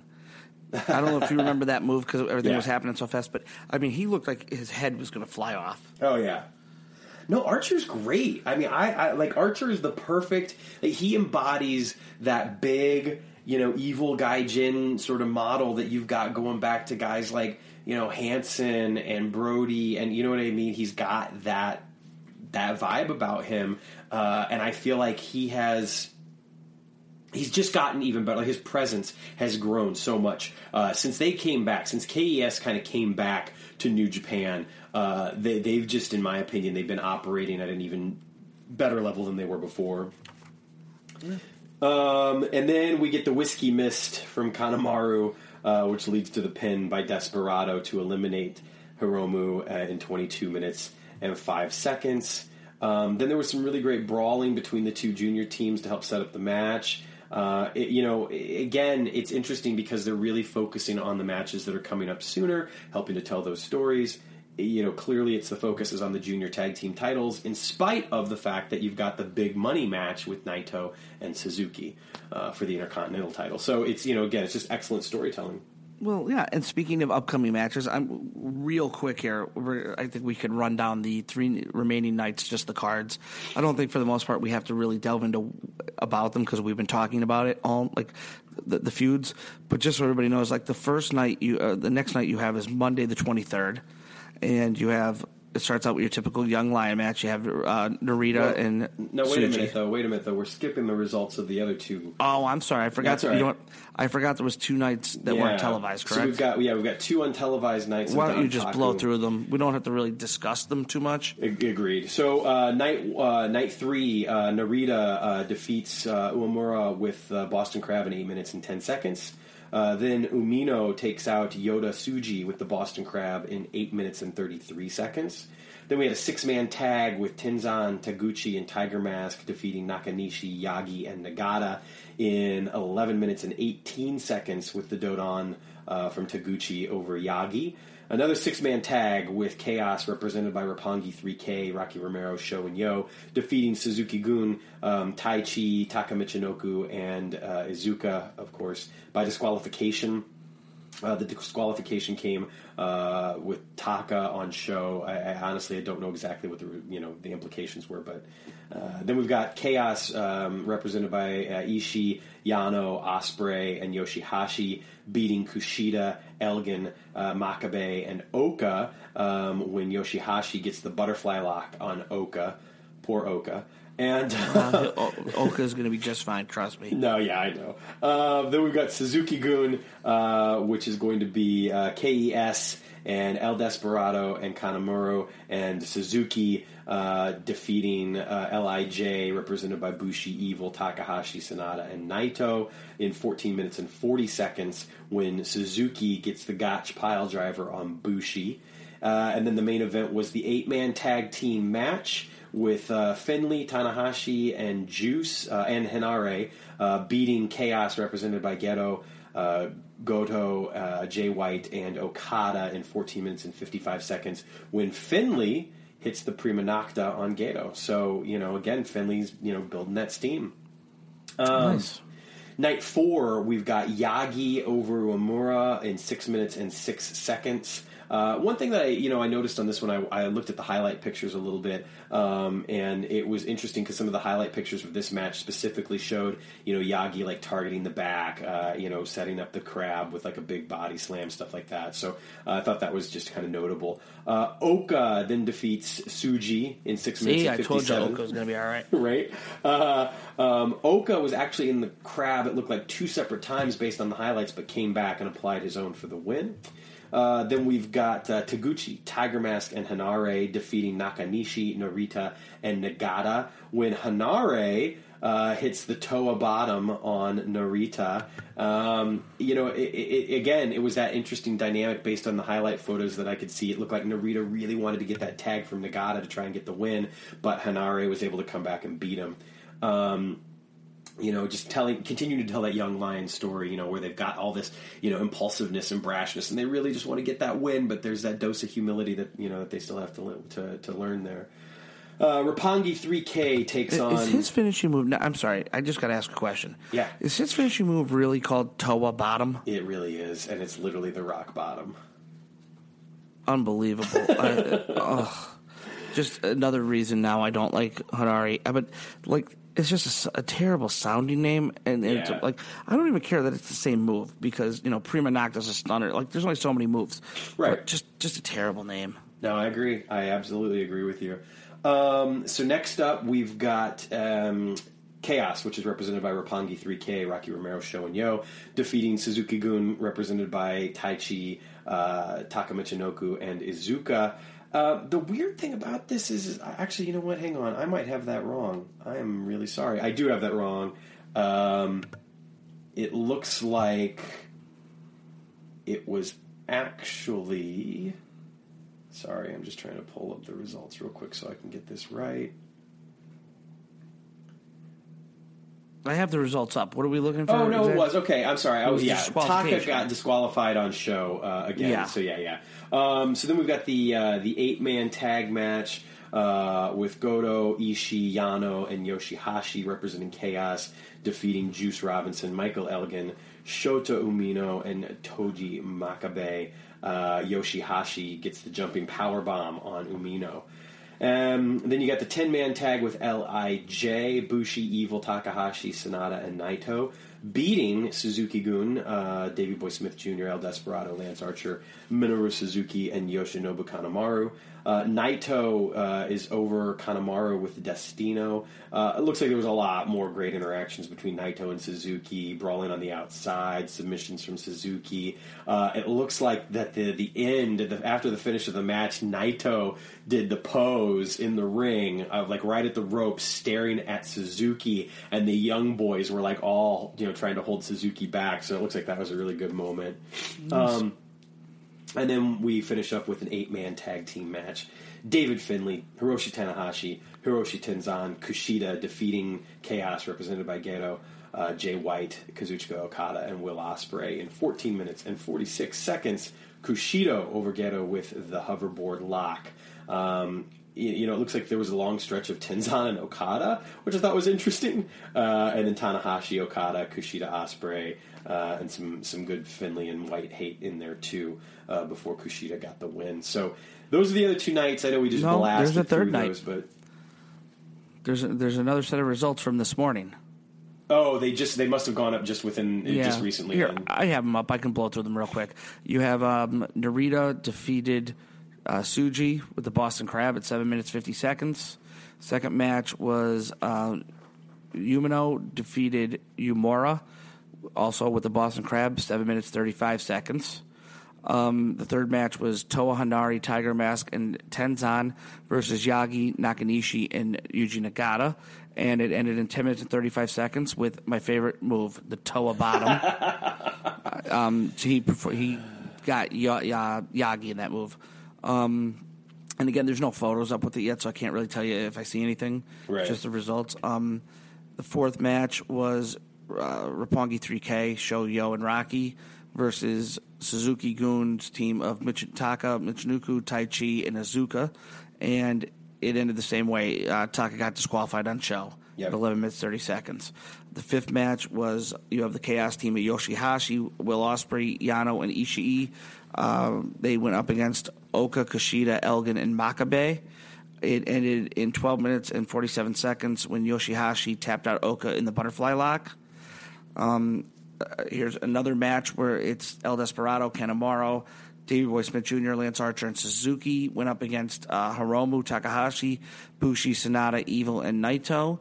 And it ended in 13 minutes, 27 seconds when Naito hit a Destino on Kanemaru.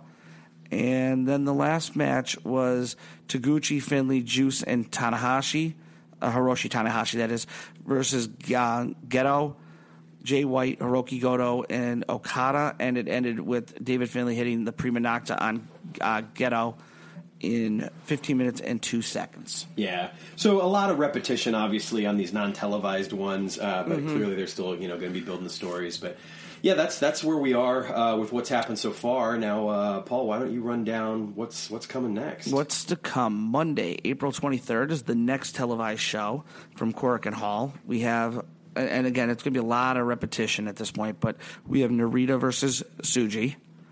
The second match is Manabu Nakanishi, Yuji Nagata, and Hiroyoshi Tenzan take on Yagi, Umino, and Oka. So you have three veterans taking on 3 young lions.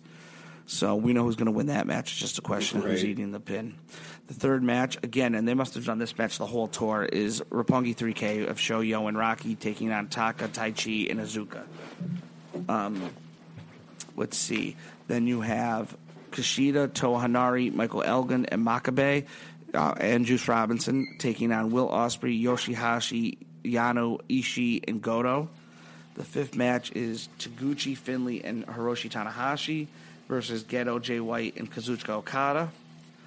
Let's see. The sixth match, you have Sanada, Evil, and Naito versus Davey Boy Smith, Lance Archer, and Suzuki in a 6-man tag. And then the 7th match is actually the highlight.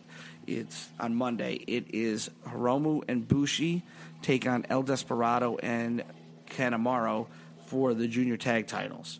So the junior tag titles headline the next night, which is the 23rd.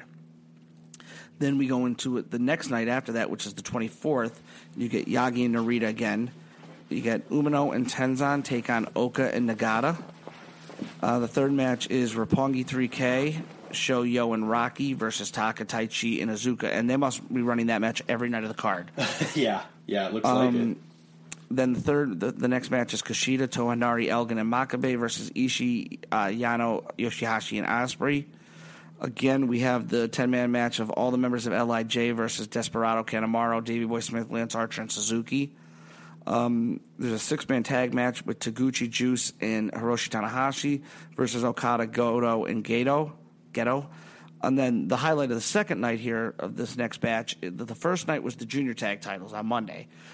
Tuesday coming up is Finlay versus Jay White in the U.S. Heavyweight Championship match, which I know we both really, really want to see that match. Yeah.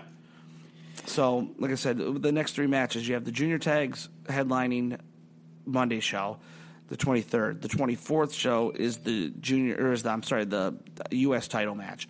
Then the last night is the Friday the 27th. We get Yagi versus Narita, Umino, Oka, and Yuji Nagata versus Taguchi, Tiger Mask, and Jushin Thunder Liger.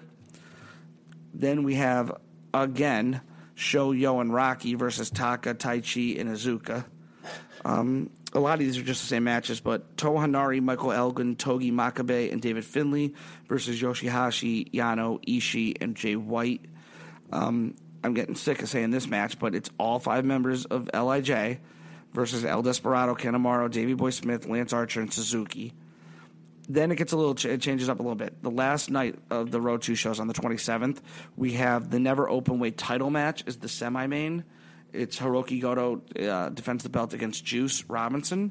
And then the last match of that is Kushida and Hiroshi Tanahashi take on Will Ospreay and Kazuchika Okada, which is great because it's setting up both the title matches that are going to appear on the main nights of the Wrestling.taku cards. Yeah, which I'm really looking forward to that tag match. I think that tag match will be a hell of a lot of fun. Yeah, so, I mean, basically there's the 3 nights. So everything that is set up. We know what the matches are. I don't think we have to preview the actual 2-night main cards yet. We could get to that next episode. Yeah, because that's a lot of we just threw at everybody. Yeah, and I mean, obviously, you can go see all the stuff on njpw1972.com. I mean, we're not really going over anything that's not already there, but just pretty much, yeah, and pretty much those 3 nights, the matches, the undercards are almost all the same. It's just the headlining matches. I mean, basically, in a nutshell, without going over everything, Monday the 23rd is when you get the junior tag title match.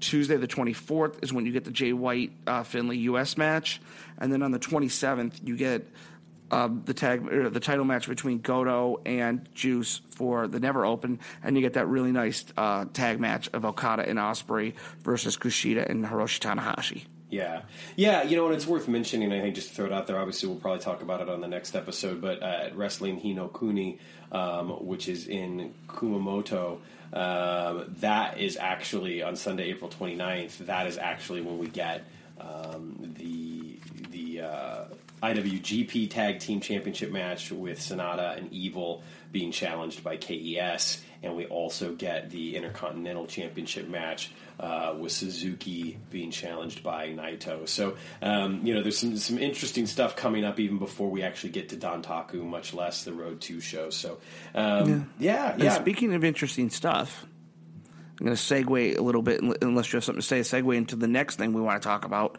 which is a new idea we have on the show. Indeed. Yes, it is. It's nothing too revolutionary, but... No, but, everything we do right now is revolutionary for us because we're just starting out. But what we decided to do is each week we're going to each pick a classic match. Now, the first night for the first time we told each other what the match is going to be, and we watched them. We're going to talk about what we picked in a little bit in the matches. And then from this point on, we're both going to pick a match that the other one doesn't know about till we record. And then anybody who wants to go along with this, you have all week to watch the match. And then the next episode, we'll discuss those matches. and then give the next set out. And we actually have a little help on this. We have let's get to the first ones we picked. Yeah, so we wanted to start off by picking some stuff for this week, just that we could talk about. And why don't we go? Should we go in chronological order, or do we want to go with yours first and then kind of talk about some other stuff when we go to my pick? Because my pick has I'll do mine info first, just because of what you're saying. Sweet. And I'll just explain we'll explain why we picked the matches for and they could be for any reason in the world. The match I picked is from 1994, and if you want to watch it, and another little tidbit is every match we pick is available on New Japan Pro Wrestling World. Yeah. So we won't pick anything that's not available. So this way, anybody who listens to the show and wants to watch, and if you watch the matches, send us your feedback on Twitter. We'll mention, comments that people give us, their opinions, and we'll mention your name. But so I picked, it's from April 16th, 1994. It's the semifinals of the first Super J Cup. And I was torn a little bit because originally I wanted to pick the finals. And the reason I didn't is Wild Pegasus is in the match. Yeah. And I didn't really want my first pick to be a Chris Benoit match. Right. Even though Chris Benoit was my favorite wrestler of all time until what happened. But what I did pick was the semifinal match, which is Jushin Thunder Liger versus Great Sasuke. Is that how you say it? Sasuke? Sasuke? Yeah. See, it's one of those Japanese words, and when I was watching it with the Japanese audio, it's hard to pick out what they're saying. Yeah. But Great Sasuke. Now, we both watched the match. Great match. Do you have anything you want to, like, before we get into the match itself, do you have any reaction to the selection? I think it's a great selection. I love it. I think that it's pretty much a stone cold classic of the junior division, and it's a match that I imagine a lot of established fans of New Japan Pro Wrestling are already going to be somewhat familiar with, whether they've seen it or not, or they've at least heard of it. Yeah, if you're a hardcore New Japan fan and you want to go along with this, it gives you a reason to go back and watch a match you maybe haven't seen in years. Which is some comments that we got of that nature, on Reddit, and like you say, but for a newbie, this is definitely one of those matches where I feel like you should see this match if you're a New Japan fan. And the beautiful thing about it is our dynamic is I'm more of a new fan, and you're more of the hardcore. You know a lot more about the history of New Japan. So we bring both sides of that equation to the table when we pick these matches. The reason I actually got onto this is I was reading the first episode. I mentioned that I was reading the Lions Pride book, The Turbulent History of New Japan Pro Wrestling. Chris Charlton, yeah. Yes, and I finished the book. But at different points, it talks about, like, I was reading, the one chapter was about the juniors. Yeah. And he goes into detail about the 94 Super J Cup. So, and what I was doing, I was reading the book on a tablet. Anytime he mentioned a match that, for whatever reason, was important, I would open up I had like a little notepad on the tablet, and I would mark them down. So now I have a whole long list of matches that I want to see. But this was on there. Nice. So, the match itself is pretty. It starts out funny enough because you would think it'd be all over the place, like a high flying affair, and it actually starts out with a lot of bat wrestling. Yeah, a lot of beautiful transitions. Yeah, there's at one point there's a crazy submission hold that Jushin Thunder Liger has. Yeah. Great. How do you say it again? Sasuke. It's funny because it I'm looks never like get that right. It looks like it should be, and there's got to be a rule that I don't know about because unfortunately I don't speak Japanese, but it looks like it should be like Sasuke, but for whatever reason it's Sasuke. So all right, but he has him. It's I don't even know how to describe the hold. It's like a reversed chin lock, but he has his lower body up like it's almost like a grapevine or something. Well, I don't even know. It's kind of like he's going for the Romero special that he does, and yet he doesn't. Instead of pulling back on the arms, he ends up pulling back on his chin, and ends up transitioning all the way into like the sick looking dragon sleeper. It's so brutal looking. Yeah. And the funny thing is, there's like, especially in the first half of this match, there's a lot of submission holds applied. Yeah. Like they really had a ground based match, or at least the first half, and it was one-sided for most of it, where Liger was in complete control, but he was going out for submission after submission. It was like a technical ground-based match. Yeah. Then it opens up. It does, and not only that, let's talk real quick about the attitude, because first of all, the fans are completely behind Sasuke. Like, there's Sasuke chants all night long, and Liger is a giant dick in this match. He heals it up like nobody's business. Well, when we get to the finish, he pulls the ultimate heel move. Oh, God, it's beautiful. But yeah, you're right. Then it starts to open up, and, well, I mean, one thing that we got to mention is the Kapu kick that Liger hits, where like it legit looks like he knocks Sasuke out. Now, I mean, he didn't, but they Sasuke, make it seem like he did, though. Yeah, the ref is checking him. Yeah, he like picks up his head and just drops it to the mat, and more like than 3 once, or 4 too. times. Yeah, it's intense. It's intense. Liger goes for like a cross-faced chicken wing. He hits a tombstone. There's a Kimura. There's a cross arm breaker. He's just relentless, and Sasuke is selling his ass off. He like slaps him in the face. I mean, there's some crazy stuff. But then, like you said, it really starts to open up. Yeah. And there's a move right after it starts that it's out to the outside, and Sasuke hits this springboard kind of moonsault. Yeah, the Asai moonsault. Yeah, off the ropes to the outside, and when he lands, if you watch, like as his momentum takes him backwards, he hits the announce table pretty hard. Yeah, cracks his back right up against it. Yeah. So that was going on, and the funny thing is, we were talking about how long he's been around, but if you watch, because I believe at the time that he was he wrestling for Michinoku Pro Wrestling? I believe so. Yes, because he's seconded in the match on the outside by Taka Michinoku. That's right. And he looks like a teenager. Yeah. It's so funny to see now, But they do that, and they do so many moves. I mean, you had a move where Liger was on the outside, but towards like outside the corner of the ring, and Sasuke does this where he runs across the ropes, jumps to the top, and does like this. I don't even know what you would call it, like a front flip over to the outside, but he goes over the ring post. Oh, that huge somersault senton. Yeah, it's incredible. The ring post, like right over it.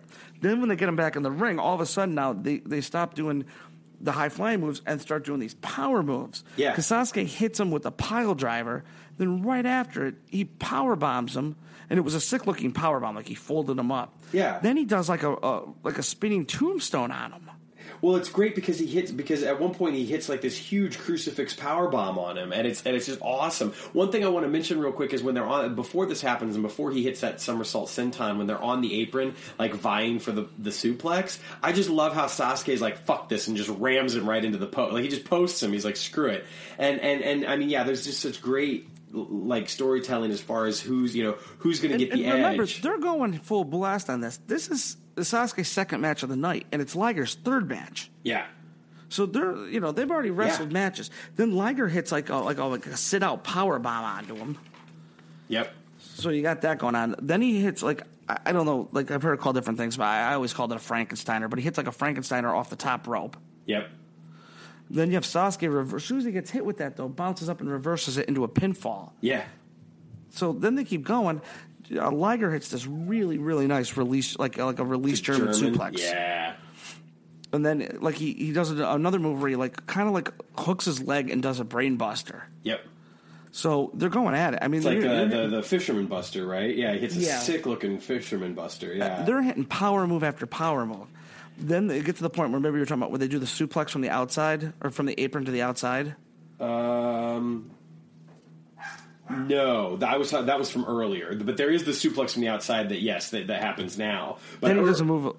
Go ahead. I was just saying that earlier in the match there was that moment when they were sort of like on the inside with one another, trying to suplex each other off the. Okay, yeah. Then he hits like what would you call it? Like he goes off the top rope almost like a plancha. He's got that wicked sort of like cross body off the top to the outside. It's like a combination. Like, I don't know exactly because it's not a pure cross body the way he turns. But so this is all going. Now we get to the finish, and obviously Sasuke is supposed to come off the ropes and falls. Yeah, he botches the springboard drop kick, and Liger taunts him. Yeah, it's the funniest thing ever. Like he mocks him and claps. He claps. Yeah, he claps for him. What a dick! And then right after that, he hits like the Frankensteiner. And for a pin for the win, Sasuke does. Yeah, spikes him right on his dome. Crowd goes crazy for the win. Sasuke basically collapses. Taka's attending to him. I mean, it's just great stuff. I mean, it's a classic. And then later in the night, just for historical sake, and anybody, if you ever get a chance to go back, that 1994 Super J Cup is stacked. Yeah. I'm looking up right now. Like, I know right off the top of my head, you have Wild Pegasus, who's Chris Benoit's in it. Jushin Thunder Liger, who obviously won 11 junior titles, is in it. Dean Malenko, I believe, is in it. You have Black Mask, who's in it, which is Eddie Guerrero. Yeah. El Samurai's in it. I mean, there's just so many. Hayabusa's in it.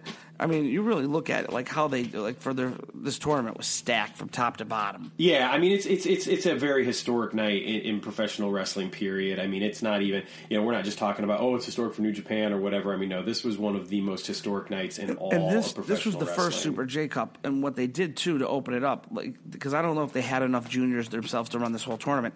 They opened it up to people from other organizations. Yeah, like you had people from Michinoku Pro Wrestling, CMLL was in there. You had FMW. There were 4 champions alone that were involved. You had Liger as the IWGP Geto was Junior. in there. You had Sasuke, who was the FMW Independent World Junior Heavyweight. You had Delphin, who was the NWA. You had Motegi, who was the Wing and World Wrestling Council Junior Heavyweight Champion. So I mean, you had a lot. I mean, it was crazy. And think about it, how crazy this is. You have this tournament of juniors in 1994. 2 of these guys eventually become WWE World Champions. Yeah. You have one guy who's the most decorated junior champion in New Japan history. Yep.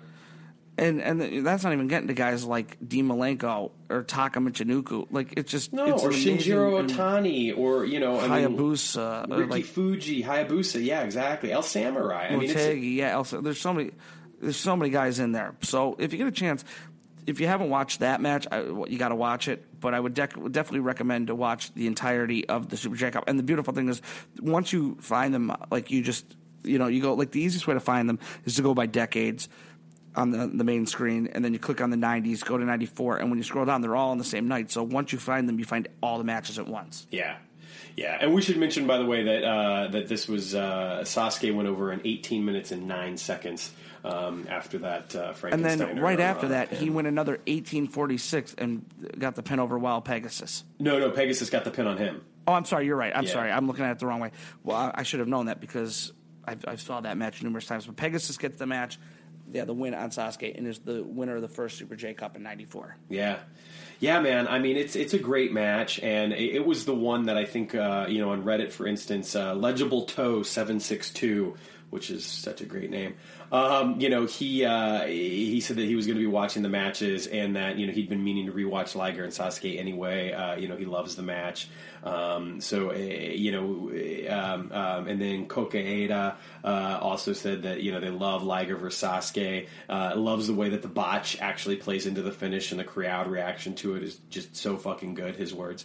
I mean, this one in particular got a lot of love from the crowd out there. And we're gonna do this every week. Like now, once that we do Sam's match, we're going to both say what our next ones are, and then we'll review them, or not review them, but go over them next week. We'll post it on Reddit and on Twitter and stuff. So if you want to get involved, like Sam just said, it's easy. Just comment or send us a tweet.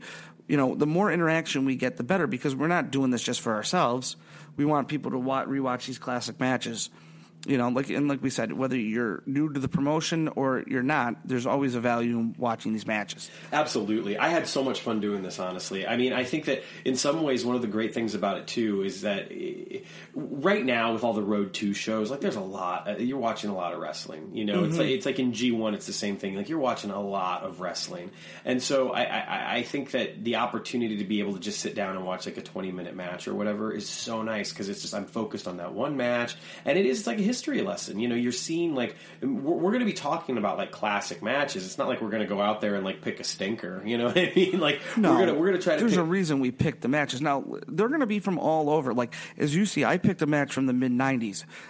Without giving anything away, Sam's match is from the early part of New Japan. It's from the '70s. Yeah, it's 1974. And we're going to be all over. We're going to have new matches. Like sometimes it'll be a match that's less than a year old. Yeah. Sometimes it'll be a match from 1973. Right. It's just the way it's going to work out. But we'll get to that in a minute. So why don't we get to what your pick was? Sure. So my pick is the December 15th, 1974 NWF heavyweight title match between Andre the Giant and Antonio Inoki. I picked this match because obviously we're coming off of the premiere of the Andre the Giant documentary on HBO, and I was lucky enough to be able to interview Pat LaPrade, who was the field producer for that documentary, and went to France with the crew, helped to translate the crew, for the family members, and for the bellhop at the hotel. He was actually in the room where Andre died. The interview that I did with him this past Sunday at Shimmer Weekend here in Chicago, well, actually in Berwyn, it was the first interview that of that kind that I conducted, but it was great. He was fantastic. We'll actually be getting that interview out along with some comments about the Andre documentary as a bonus episode that you should see drop shortly after this one. But I felt it was just very appropriate to choose an Andre match, and also I wanted to go early. I wanted to find something from the early days. And just to interject, for anybody who doesn't know, you were talking about that, his role in the documentary. He also does appear in the documentary. He does, yes. He appears in the documentary. He's credited as a wrestling historian, which, because he's a published author. I know he wrote Mad Dogs, Midgets, and Screwjobs, which is a lot about what the Montreal wrestling scene. It's a pretty comprehensive history of the Montreal wrestling scene. He also wrote the biography of Mad Dog Vachon, and he also wrote Sisterhood of the Squared Circle, which is a wonderful book about women's wrestling. It goes back to the pretty much the very beginnings, and hits all the major signposts along the way. And we'll talk about this in the bonus episode, but just for anybody who might not pick that up, and if you're just hearing this, I know Sam has already said it, and I'll say it too, but as a team, we can't thank Pat enough. He basically took time out of his day to give an interview to guys that realistically at that point had one episode of a podcast out. Yeah. He was great, and left the door open to talking again. So hopefully we'll get the chance to do that in the future. This match. It's a completely. We didn't do this on purpose, but we could not have picked two different matches if we tried. Right? Yeah, which absolutely. is great. Yeah, I agree. And the funny thing is, we did not discuss the matches that we were picking beforehand. We just literally were like, "What did you pick?" This and so it was. Yeah, and in fact, when we're done talking about this, we're going to each reveal our pick for next week. We still, to this point, even recording, have no idea what each other picked. No, so this is how we're going to work this. Talked about it at all, right? So I'm super excited. This match was for the NWF Heavyweight Championship, which was basically the big belt for the early days of New Japan. It was, of course, held by Inoki, and I think that anyone who knows anything about those early days with these big matches can probably see the finish coming from a mile away. But it's what happens in between the bell ringing that honestly is just, it's a great example of the way that they told stories in the ring in these early days of New Japan Pro Wrestling. It's great because Inoki comes out and uses his speed to dodge some big attacks because Andre's sort of lumbering around the ring. The size difference is incredible. Inoki is a tall guy for Japan. He's like 6'3", and and of course, like Andre's just towering over him. Yeah. But Andre, it's great because Inoki actually gets the first hold, and he's got this grinding headlock on him, and Andre sells the headlock like $1 million.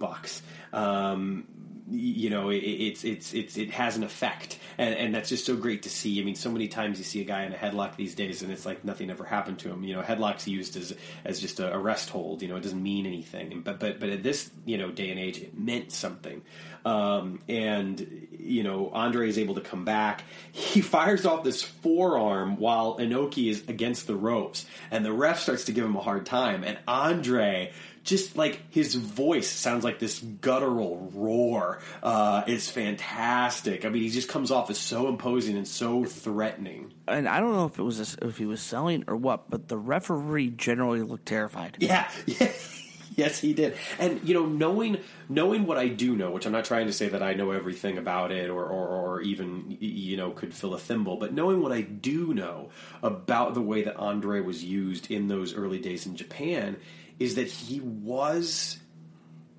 there was that mystique, that aura that surrounded him. He had a translator with him at ringside. He had like a second with him at ringside. He had, so it was almost like, who knows? It might have been. I mean, I don't think it was, but it might have been the first time the referee ever saw him. You know what I mean? Like you can't tell, because back in those days he was very protected. So there's some great stuff. Andre is really wrestling early on. Inoki kind of makes him chase him around the ring because he's trying to look for that opening. And for anybody that hasn't seen, like, if you're, depending on your age, like, I grew up with it when Andre the Giant was a shell of himself by the time the WrestleMania era came along. To watch Andre in '74, how fast he can move for a man his size, like how much and how nimble he was. Not that he was going to win any ballet contests, but like for a man his size, he was a much better athlete than most of us remember him. He basically gets flipped over like Inoki's shoulder, like basically like a full front flip twice in the match, and it's like to see that from him is just incredible. And there's it's a flying mare. At one point there's a flying mare that Inoki performs, and Andre just flips right over for him. It's kind of incredible. Well, there's the one point where he flips him over to get him into the arm bar, and Andre goes flying right over. Yeah. Yep. That's later in the match, but... Yeah, it's interesting too because Andre is clearly like So Andre is working the arm. There's a great arm bar that that Andre works for a while, and the thing that's interesting about it too is the way that Andre uses his weight and size. It's not just a simple arm bar. He's also leaning on Inoki the whole time, and so all of a sudden this hold that clearly is meant to kind of like target that arm becomes a move that's sapping all of Inoki's energy because now he's got to carry this weight of Andre on his back. It's brilliant. It's just brilliant stuff. And then there's a point where like Andre starts kind of healing up while and using the ropes against Inoki. He like jerks the rope up or kicks the rope into Inoki's arm while it's draped over it, and Inoki starts to get fired up. He gets pissed off. He closes his fist, which this is another thing. It's the storytelling is so perfect because when he closes that fist, the crowd pops so big, and the ref immediately is like, no, because a closed fist was illegal, and it's like you can't do that. And of course, what's Inoki do? But he starts firing off with some closed fists, and he's drawing warnings from the ref, but the crowd's eating it up. They're loving that he's, just punching this guy right in the face, and Andre sells it, like it's a punch in the face, which is great.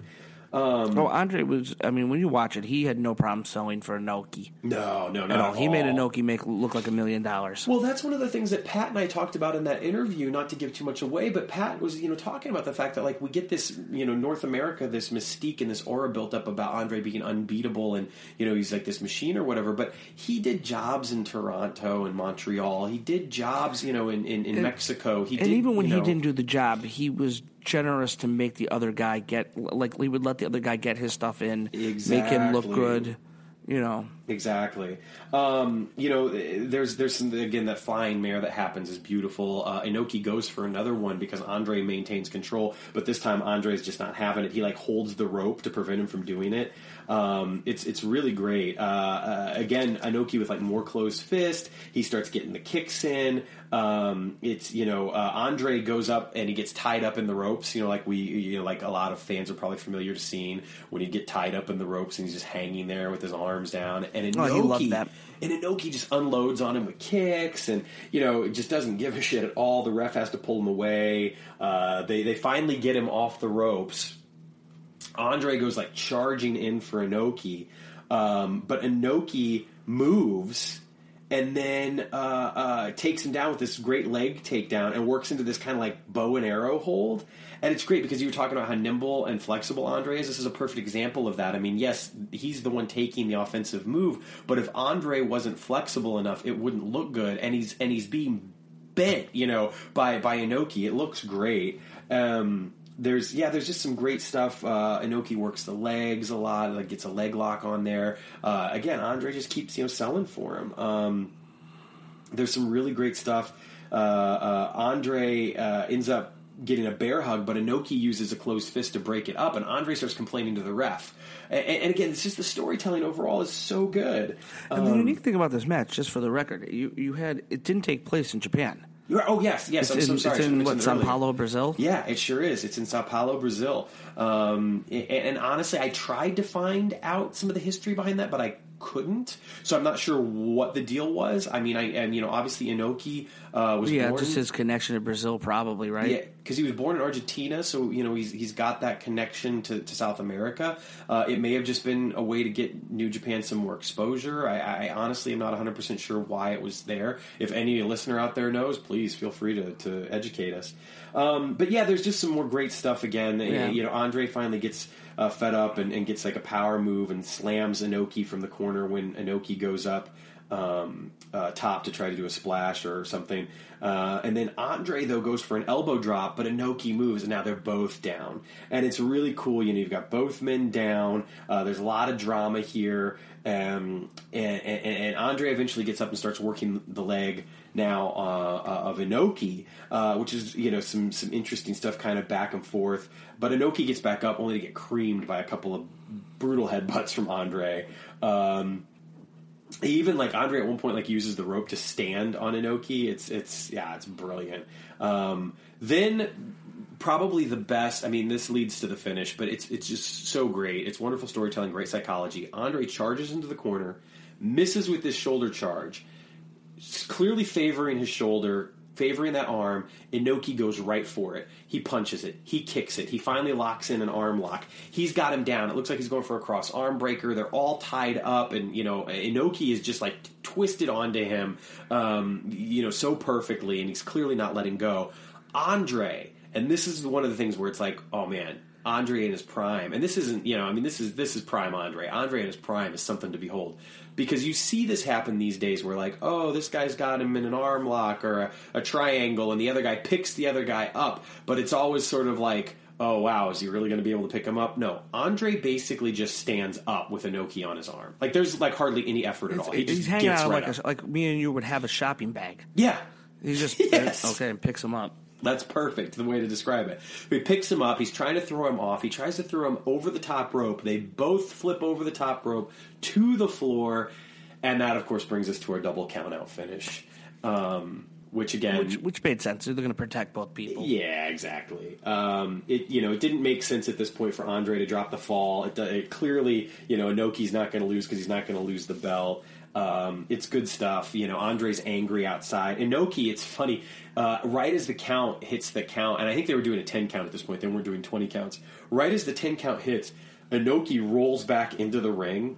It's definitely a double count out. It's not like he rolls in and there's controversy. It's definitely a double count out. But as soon as the count out happens, he rolls back in the ring, almost as if to say, I almost did it, which is classic Inoki. And then, they kind of square off in the ring a little bit. They're clearly angry and pissed off, but officials kind of keep them separated. Yeah, they calm Andre down, and then they go their separate ways. But there we go. There were our classic picks. Yeah, what did you think of the match overall, by the way? Because I kind of did most of the talking. I liked it. Yeah.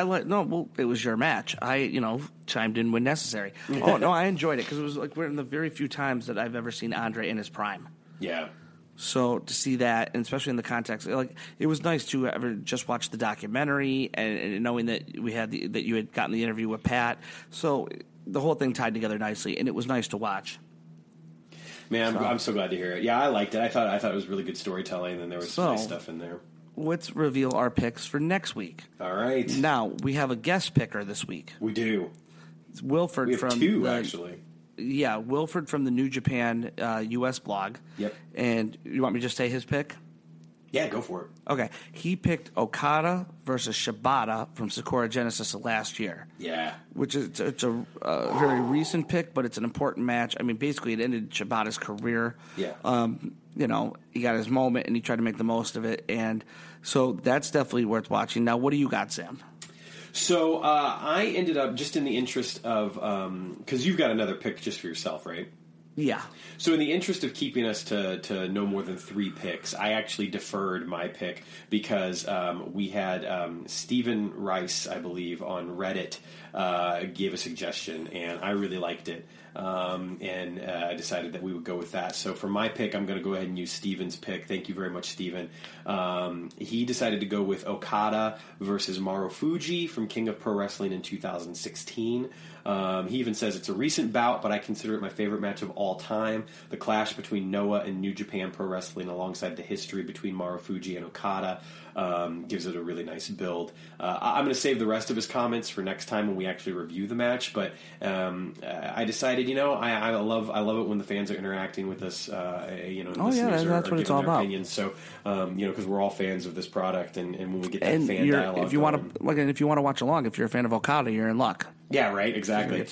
And I love Marufuji. I even responded back to him. Like, I was a huge Noah fan because I like, again, Japanese wrestling in general, pro, in general for me, it was New Japan at first, and then I got into All Japan, and then I was really primed for that split when Noah formed, and so I watched a lot of early Noah stuff, and that was when like Kenta and Marufuji were really starting to slowly be built, and I missed some of the Marufuji stuff, especially some of the more recent stuff. But anyway, I'm really excited to take a look at this one again because I've not seen it, I think, since 2016. Yeah. Now my pick, and I didn't plan on going with another match of juniors, but I was looking at the schedule coming up, and the best of the Super Juniors are going to be starting next month. Yeah. So that got me thinking. So I picked from June 5th, 1997, the finals of the best of the Super Junior Cup from that year, and it's El Samurai versus Koji Kenmato. Ah, yes. Nice. So that's where I decided to go, which I'm kind of glad in a way that I went with a little bit older match in the way the other two played out. But so if you want to go along with this, that's your homework assignment for the week, to watch El Samurai versus Koji Kenmato, Okada versus Marufuji, and Okada versus Shibata. The Marufuji match is from King of Pro Wrestling 2016, and the Shibata match is from Sakura Genesis of last year. So that's the classic matches. And before we end, though, we definitely did get a question sent to us. Oh, yeah, that's right. So, and we'll keep this brief because we're over the 2.5-hour mark now as it is. Yeah. But we got a question. It's from J.W. Thompson, who's JWT6577 on Twitter. And he put, who do you think will face Okada at Dominion? I've been thinking it's going to be Kota Ibushi, and Okada beats him, and it'll kick off a line of dominoes that eventually leads to Okada versus Naito for the title and Kenny versus Kota Ibushi at the Dome. So basically he wants to know who we think Okada's going to face at Dominion. You got any idea? So, Sam hasn't seen this question. I think that is, I think that's a good... It's a very plausible course, without a doubt. I think that we are, whether it ends up being for the IWGP Heavyweight Championship, I do think that we are on a course for Omega Ibushi at the Dome. I could see. I also think that there is a very, very good chance. And there are a lot of people that think this, but there are a lot of people that don't think this, that we could end up seeing Omega versus Okada at the next Long Beach event here in the United States for the title. And a lot of people see Omega taking the title. The Long Beach event or the one in the Cow Palace? Excuse me, the one in the Cow Palace in San Francisco. I'm sorry. Yeah, we're just so used to the Long Beach. So whether that's what happens or not, I don't know. I do think, though, that there's a lot of validity to Okada winning the G1 this year. And I think he wins it whether he has the belt or not, frankly. I think if they're going to pull the trigger on Omega winning that title, I do kind of think that it's kind of the right time to do it. They've kept them separated. They've cooled them off enough. So I think that, again, it does... I mean, JW's got a great point because it provides a very plausible course for you've got Kota Ibushi against Okada for the belt. Okada retains, and then you've got Okada dropping the title to Omega. You've got the friction between Okada and Ibushi building because Ibushi, says, Omega says I beat him. You couldn't. It's whatever. However, the friction starts and and happens. Maybe even. But he doesn't have that. He has the way he has it planned out. Is Okada still has the belt at Wrestle Kingdom because he has Naito wrestling Okada for the belt, and Kenny wrestling Kota Ibushi on the semi-main. Yeah, I don't know about that. I don't think we're going to see Okada Naito again to headline the Dome. I don't think that's where we're headed. Here's my problem with the whole Dominion setup, and I'm not sure where we're going to go with this. If you look at a lot of the people that would make sense, they're engaged in other stories. I don't see Naito versus Okada at Dominion because I think it's going to be Naito versus Suzuki. Yeah. Right? I don't know if they're going to put Omega or Ibushi because I have a feeling they're going to tag together at Dominion. I could be wrong because I don't think they're going to separate them or break them up until at least G1. Because I still think there's a very good possibility we could see the finals of the G1 be Omega versus Ibushi. It could be a situation where then they're forced into a match. This is where, if he's working the crowd and working the trolls, is there any chance we get Okada versus Jericho at Dominion? I know it sounds a little far-fetched, and it probably is, but if you're going to bring Jericho back, it's going to be for a big, big show. I mean, their second biggest show of the year basically is Dominion. And you never know with Jericho because he could be playing us all. I agree, and I think if Jericho comes back, I think the scenario that's more likely is that he ends up interfering in the Naito Suzuki match to get the payoff on the Naito Jericho stuff that was set up early on. So I see Jericho. If Jericho comes back and takes on anyone, it's Naito. I agree, but I'm just trying to throw out a scenario that could But okay, let's just say Jericho doesn't come back. Then who's the most likely person to wrestle against Okada at Dominion? Don't worry about the rest of the story. Where do we get at Dominion? Because we both agree it's not going to be Naito because he's going to be wrestling Suzuki, correct? I mean, does he have a rematch with Tanahashi? Man, I don't know. Because I have a feeling, and I could be wrong, but if Okada is going to lose the belt anytime soon, I think it's at Dominion. And the reason being is he would have broken the record for the most title defenses, correct? Yep. By that point. Yeah. The only record he would have left is title reigns. Yeah. So it would make sense if you want to have him give him all the record, now you got to get the belt off of him so he can win it back. Yeah. I mean, I guess I could see him losing the belt to an Omega at some point, maybe at the U.S. show, and then beating Omega for the belt at the Dome or some scenario like that. But it gets kind of confusing as to who he would wrestle at Dominion. Because if it's not Naito and it's not Suzuki, and if they don't break up the Golden Lovers, I don't mean break them up, but if they put them in a match together, who does that leave that can fill that spot for Dominion? Because it's not like a smaller pay-per-view show where you could put a Zack Sabre in there or you could put somebody else. I mean, it's got to be a big name if it's headlining Dominion, correct? Yeah, you would think so. Man, I mean, the speculation gets so hard, which is one of the things that makes New Japan so freaking great, is because it's so logical, everything makes so much sense, but sometimes it's very difficult to kind of see what the writing on the wall is. And I would say for Dominion... And credit to J.W. Thompson, by the way. That was an excellent question. Oh, yeah, The first time we do a question from the fans, and this is the one we get tossed at us. Right. I mean, there's something about... Okay, look. So we know for last year, obviously, at Dominion, it was Okada and Omega. Before that, we had Okada and Naito. Before that, we had Okada and AJ Styles. I mean, clearly Okada has been headlining. And the funny thing is, of course, he wasn't even champion in those first two that I mentioned. AJ Styles was champ and Naito was champ. It'll basically be his 2-year anniversary at Dominion almost of holding the title. Is that right?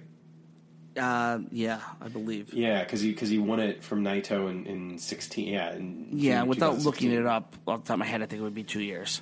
So, that makes sense too because he's well over 500 days, so it's got to be right in that time frame. the weird part about it is if Naito doesn't beat Suzuki for the Intercontinental title, how does he become a legitimate contender to Okada? When he has to win the G1. Exactly. I mean, that's the only real way, right? Right. So he's clearly not going to face him at Dominion. So I think we can take Naito out of the equation completely because I think Naito is either going to win the Intercontinental title or he's going to get another setback and have to kind of rebuild himself. Not in the same way, obviously. No, I know what you a mean. couple years ago. But anyway,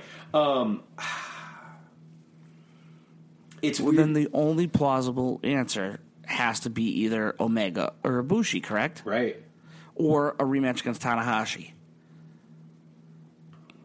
And the only reason you do a rematch against Tanahashi is if Tanahashi beats him, yeah. And I don't see him losing. I don't think they get him all the way here to not break the record. No, I think he breaks the record.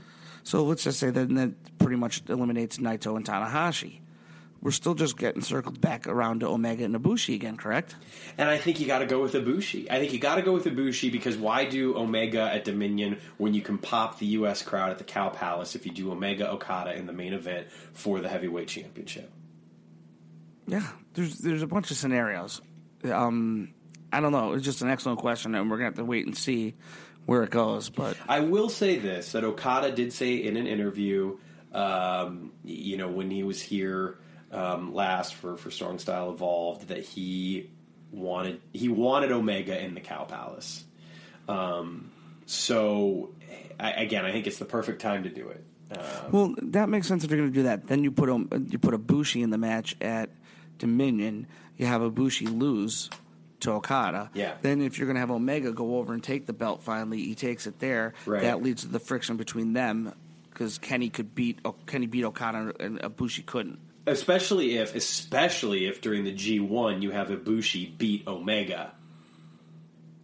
Like if you have Ibushi pin Omega, as champion in What if G1? Omega wins? Mm-hmm. What Omega wins at the Cow Palace show? Yeah. Now we get to the finals of the G1, and let's just say it's Ibushi versus Omega. Sure. And Ibushi wins. And Omega plays it off. He's happy for him that he, and blah, blah, blah, and then turns on him. Sure. I mean, there's so many different ways, but I guess the bottom line is we're going to... There's one other factor here, and I know it's crazy because it's not a New Japan show, but there is one other factor that's worth mentioning, and that's All In. And the reason why I say that is because All In is September 1st. So between now and September 1st, we've got Dominion and we've got the G1. So we could very well have a new champion and we'll have a G1 winner. And who knows who's going to end up being who all will be on All In. And who's going to be champion. Now, I don't think we're going to get an IWGP title match at All In by any stretch of the imagination. But I do think because it's being built around kind of the Bullet Club and the way that everything's been happening between the Bullet Club right now, I do think we've got a unique opportunity for storytelling extension into All In, which then takes us... well, if they're smart, I mean, let's face it, All In could drive up a bunch of publicity for New Japan and new fans here, and they can use that as a springboard to start building up for Wrestle Kingdom. Right. We'll see what happens. Because the next event that we're going to have after that would then be Destruction, which then leads us into King of Pro Wrestling. And then Power Struggle, right? Yeah. So... I'm going to say then, excuse me, if it's not one of those two guys, I guess the only logical choice left is Bone Soldier. There's no reason to bring him back unless he's going to win the title. I think you're absolutely right about that. I think it's a perfect way to close the show. I agree. All right. Well, we just want to thank everyone so much. We've been feeling the love. We really appreciate it. This just started off as something that Paul said, "Hey, let's do this." And I said, "Are you sure?" And then we started doing it, and you guys have been great. So we really are grateful for all of our listeners. Yeah, keep the tweets coming, the comments. Reach out to us if there's anything you want to Hey, you want to pick a match for the Classic? I'll gladly give up my spot. Yeah, we could pick 3 a week. It could be 3 fans picks. Sure. If you want to ask a question, we'll do our best to answer it. Not that we're experts, but it's just our take on it. So absolutely, anything you want to see, just let us know. And we appreciate you sticking with us. We know this has been a long episode, but we had a hell of a lot of ground to cover. We'll also get that bonus episode out to you. Next week's episode will probably be a bit shorter than this one. So again, thanks for sticking with us. And again, follow us on Twitter. Hit that subscribe button on iTunes. Give us a review. We really appreciate it. Not only that, if you know somebody who you think would like the show, recommend it to them. That's a lot of times. That's how I got in. Like found podcasts for different things I liked. Was somebody had a similar interest, recommended it. So don't be afraid to tell your friends, kids. That's right. Tell 5 friends, and then they'll tell 5 friends, and then they'll tell 5 friends, and before you know it, we'll have a world of New Japan love. Yep. All right. Thanks, everybody. We're going to call it a night. We really appreciate you, though, and we'll be talking to you soon. All right. Thanks, everybody.